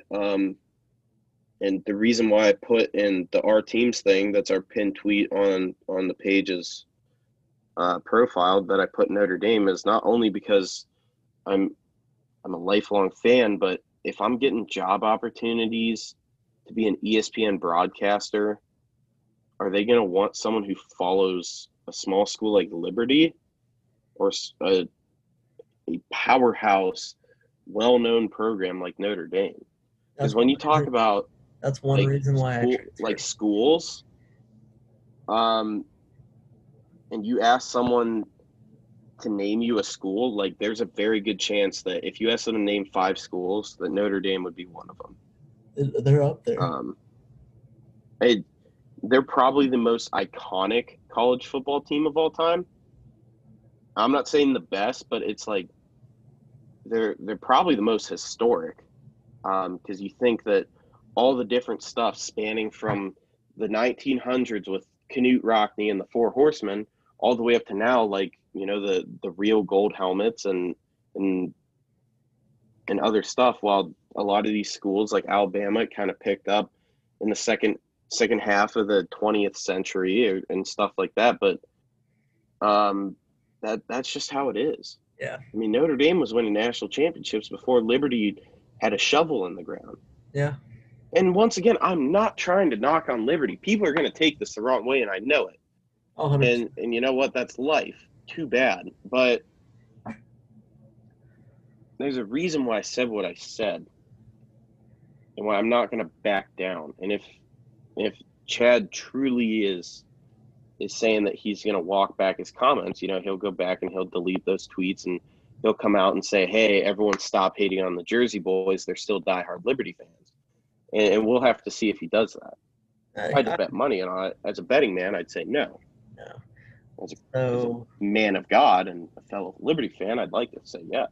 Yeah. But, so with all that, I respect him for coming on the show, because absolutely. The little dispute we got in.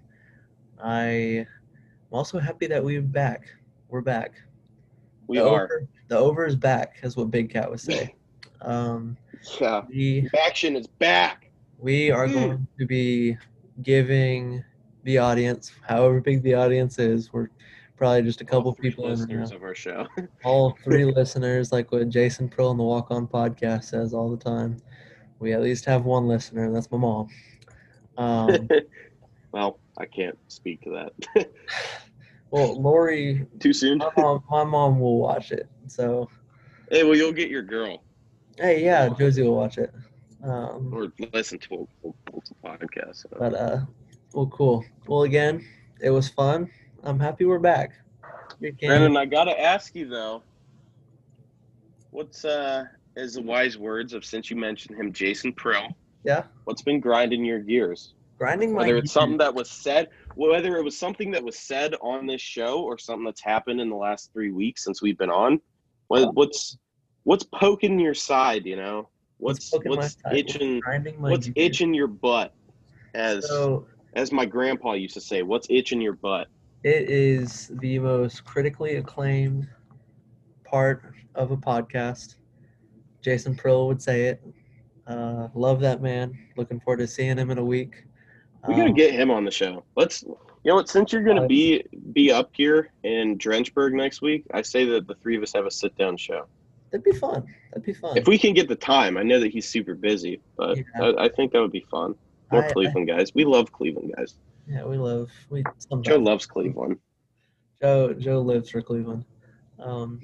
But And I again, die for it, but unfortunately. what grinds my gears? Kind of sprung this on me, Joey. I would You're the say, one who said we should include it.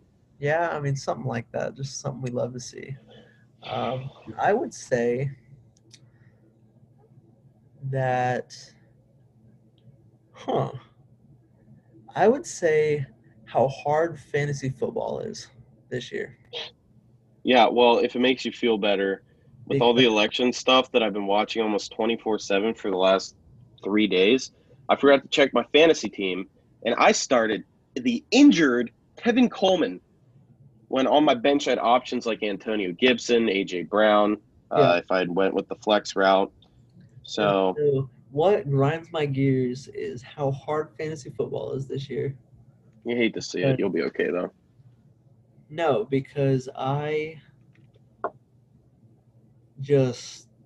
mean, I have never finished under 500, and it's looking like I could be in most of my leagues this year just because I've had awful luck with injuries. So, And that happens. what grinds my gears is that I finally bit the injury bug. Happens to the best of us. It really does, and it's tough. Hey, prayers up, my guy. Prayers up. Really God tough. bless. But I'm very sorry to hear that. Yeah, A moment of silence for Brandon's fantasy football team. Yeah, it happens though. You broke your own moment of silence. Wow, you're the worst. You're the Yeah, you worst. know what? I I don't don't even think you deserve it. Your care gears about deserve to be grinded. Boy, I don't care about no dang moment of silence. I thought you said I don't care about Notre Dame. I said, oh, Ooh. and I'll fight you. I'll fight you too. But what grinds my gears? I had a pretty clear cut one coming into this, but it definitely changed. I was gonna say that the Indians, for the second off season in a row, basically came out and said, "Oh, Francisco Lindor will not be on our team on opening day." I was like, "Okay, well, you said that last year." So that was going to be it, and I'll get into that on the next show or whenever we have Jason on and talk about the MLB more. Yeah. But what grinds my gears is Mr. Chad over here saying Notre Dame is going to get butt blasted. Was that it? Blasted. Dude, he said that. I don't know what the hell that means. That's the most yeehaw quote I've ever heard. I heard that. Maybe I'm some old Northern Yankee or something. But butt blasted by Clemson. I take that personally. But yes, I said it before, to translate to other people, that means getting raped. That's another way to put it. Not the PC term. I don't know, getting butt effed. I don't know. Am I allowed to say the F word on here since I had a Liberty guy? Am I going to get fined? Is OCL going to come knocking on my door? I mean, I wasn't. I've been fined for swearing on this campus before, so I don't know. I'll let you say it if you want, but I'm not. I'm straight. But yeah, basically he said that Notre Dame was going to take it up the butt to Clemson this week. I don't know. Maybe he's right. I mean, we haven't really won any big games under Brian Kelly. But we'll see. Yeah, I mean, my opinion, I think it's Notre Dame by 10, but I'm just going to. I'll be honest. I don't think that the advantage of them not having Trevor, I don't think that helps Notre Dame as much as people do, because Notre Dame has had a very good pass defense this year. So obviously Clemson's going to try to run it more, and they have probably the best running back in the country right now, and Travis Etienne, the guy that still gives me painful flashbacks from 2 years ago. So I guess we'll see. And I don't know how to pronounce this quarterback's last name, so I'm just going to call him DJ. DJ. DJ is a 5-star quarterback, kids. DJ from Clemson. DJ from Clemson. DJU.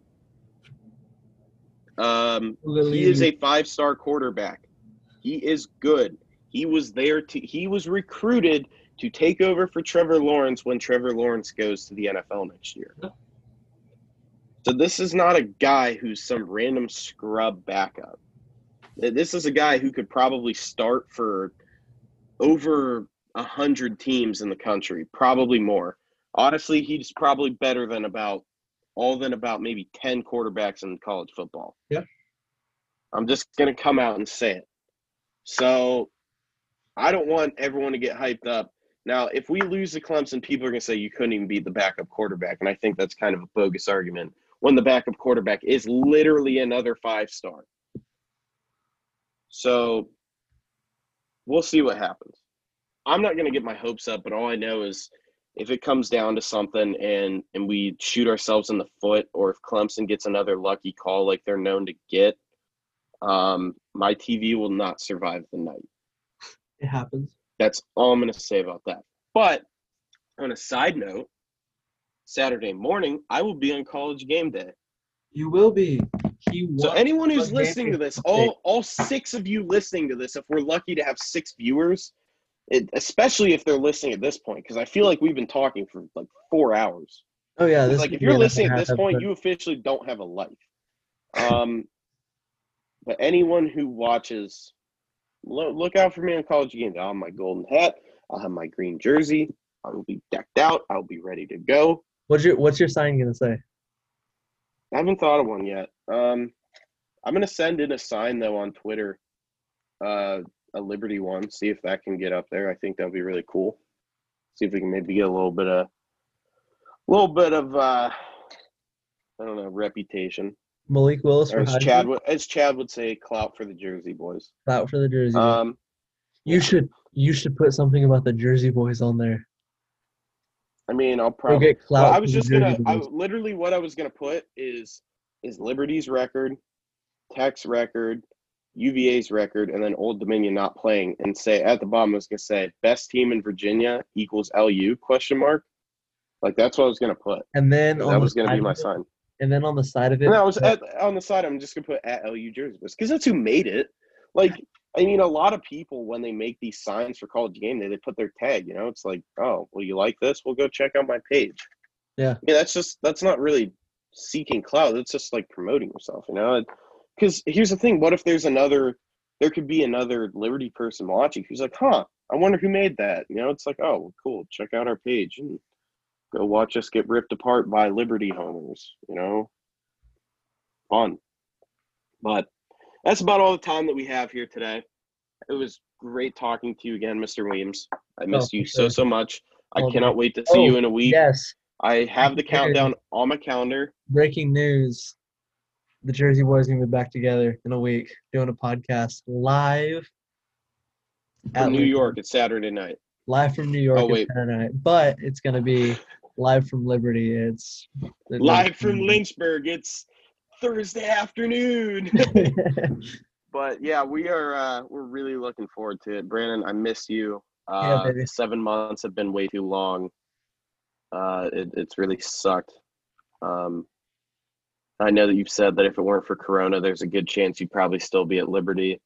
I know that I didn't know anyone who died of Corona, but I'd say I took a heavy toll from it. So yeah. I don't know. It's I can't wait to see you. But anyone who listened today, thank you for listening. Thanks for hanging in there with us. Hopefully we don't seem like the douches that other people call us. Quote from someone else, not me. But he said that, and I said he's gonna get fined. Oh boy. For Brandon Weems, I'm Joey the Chief Keller, signing off. We'll see you later, boys.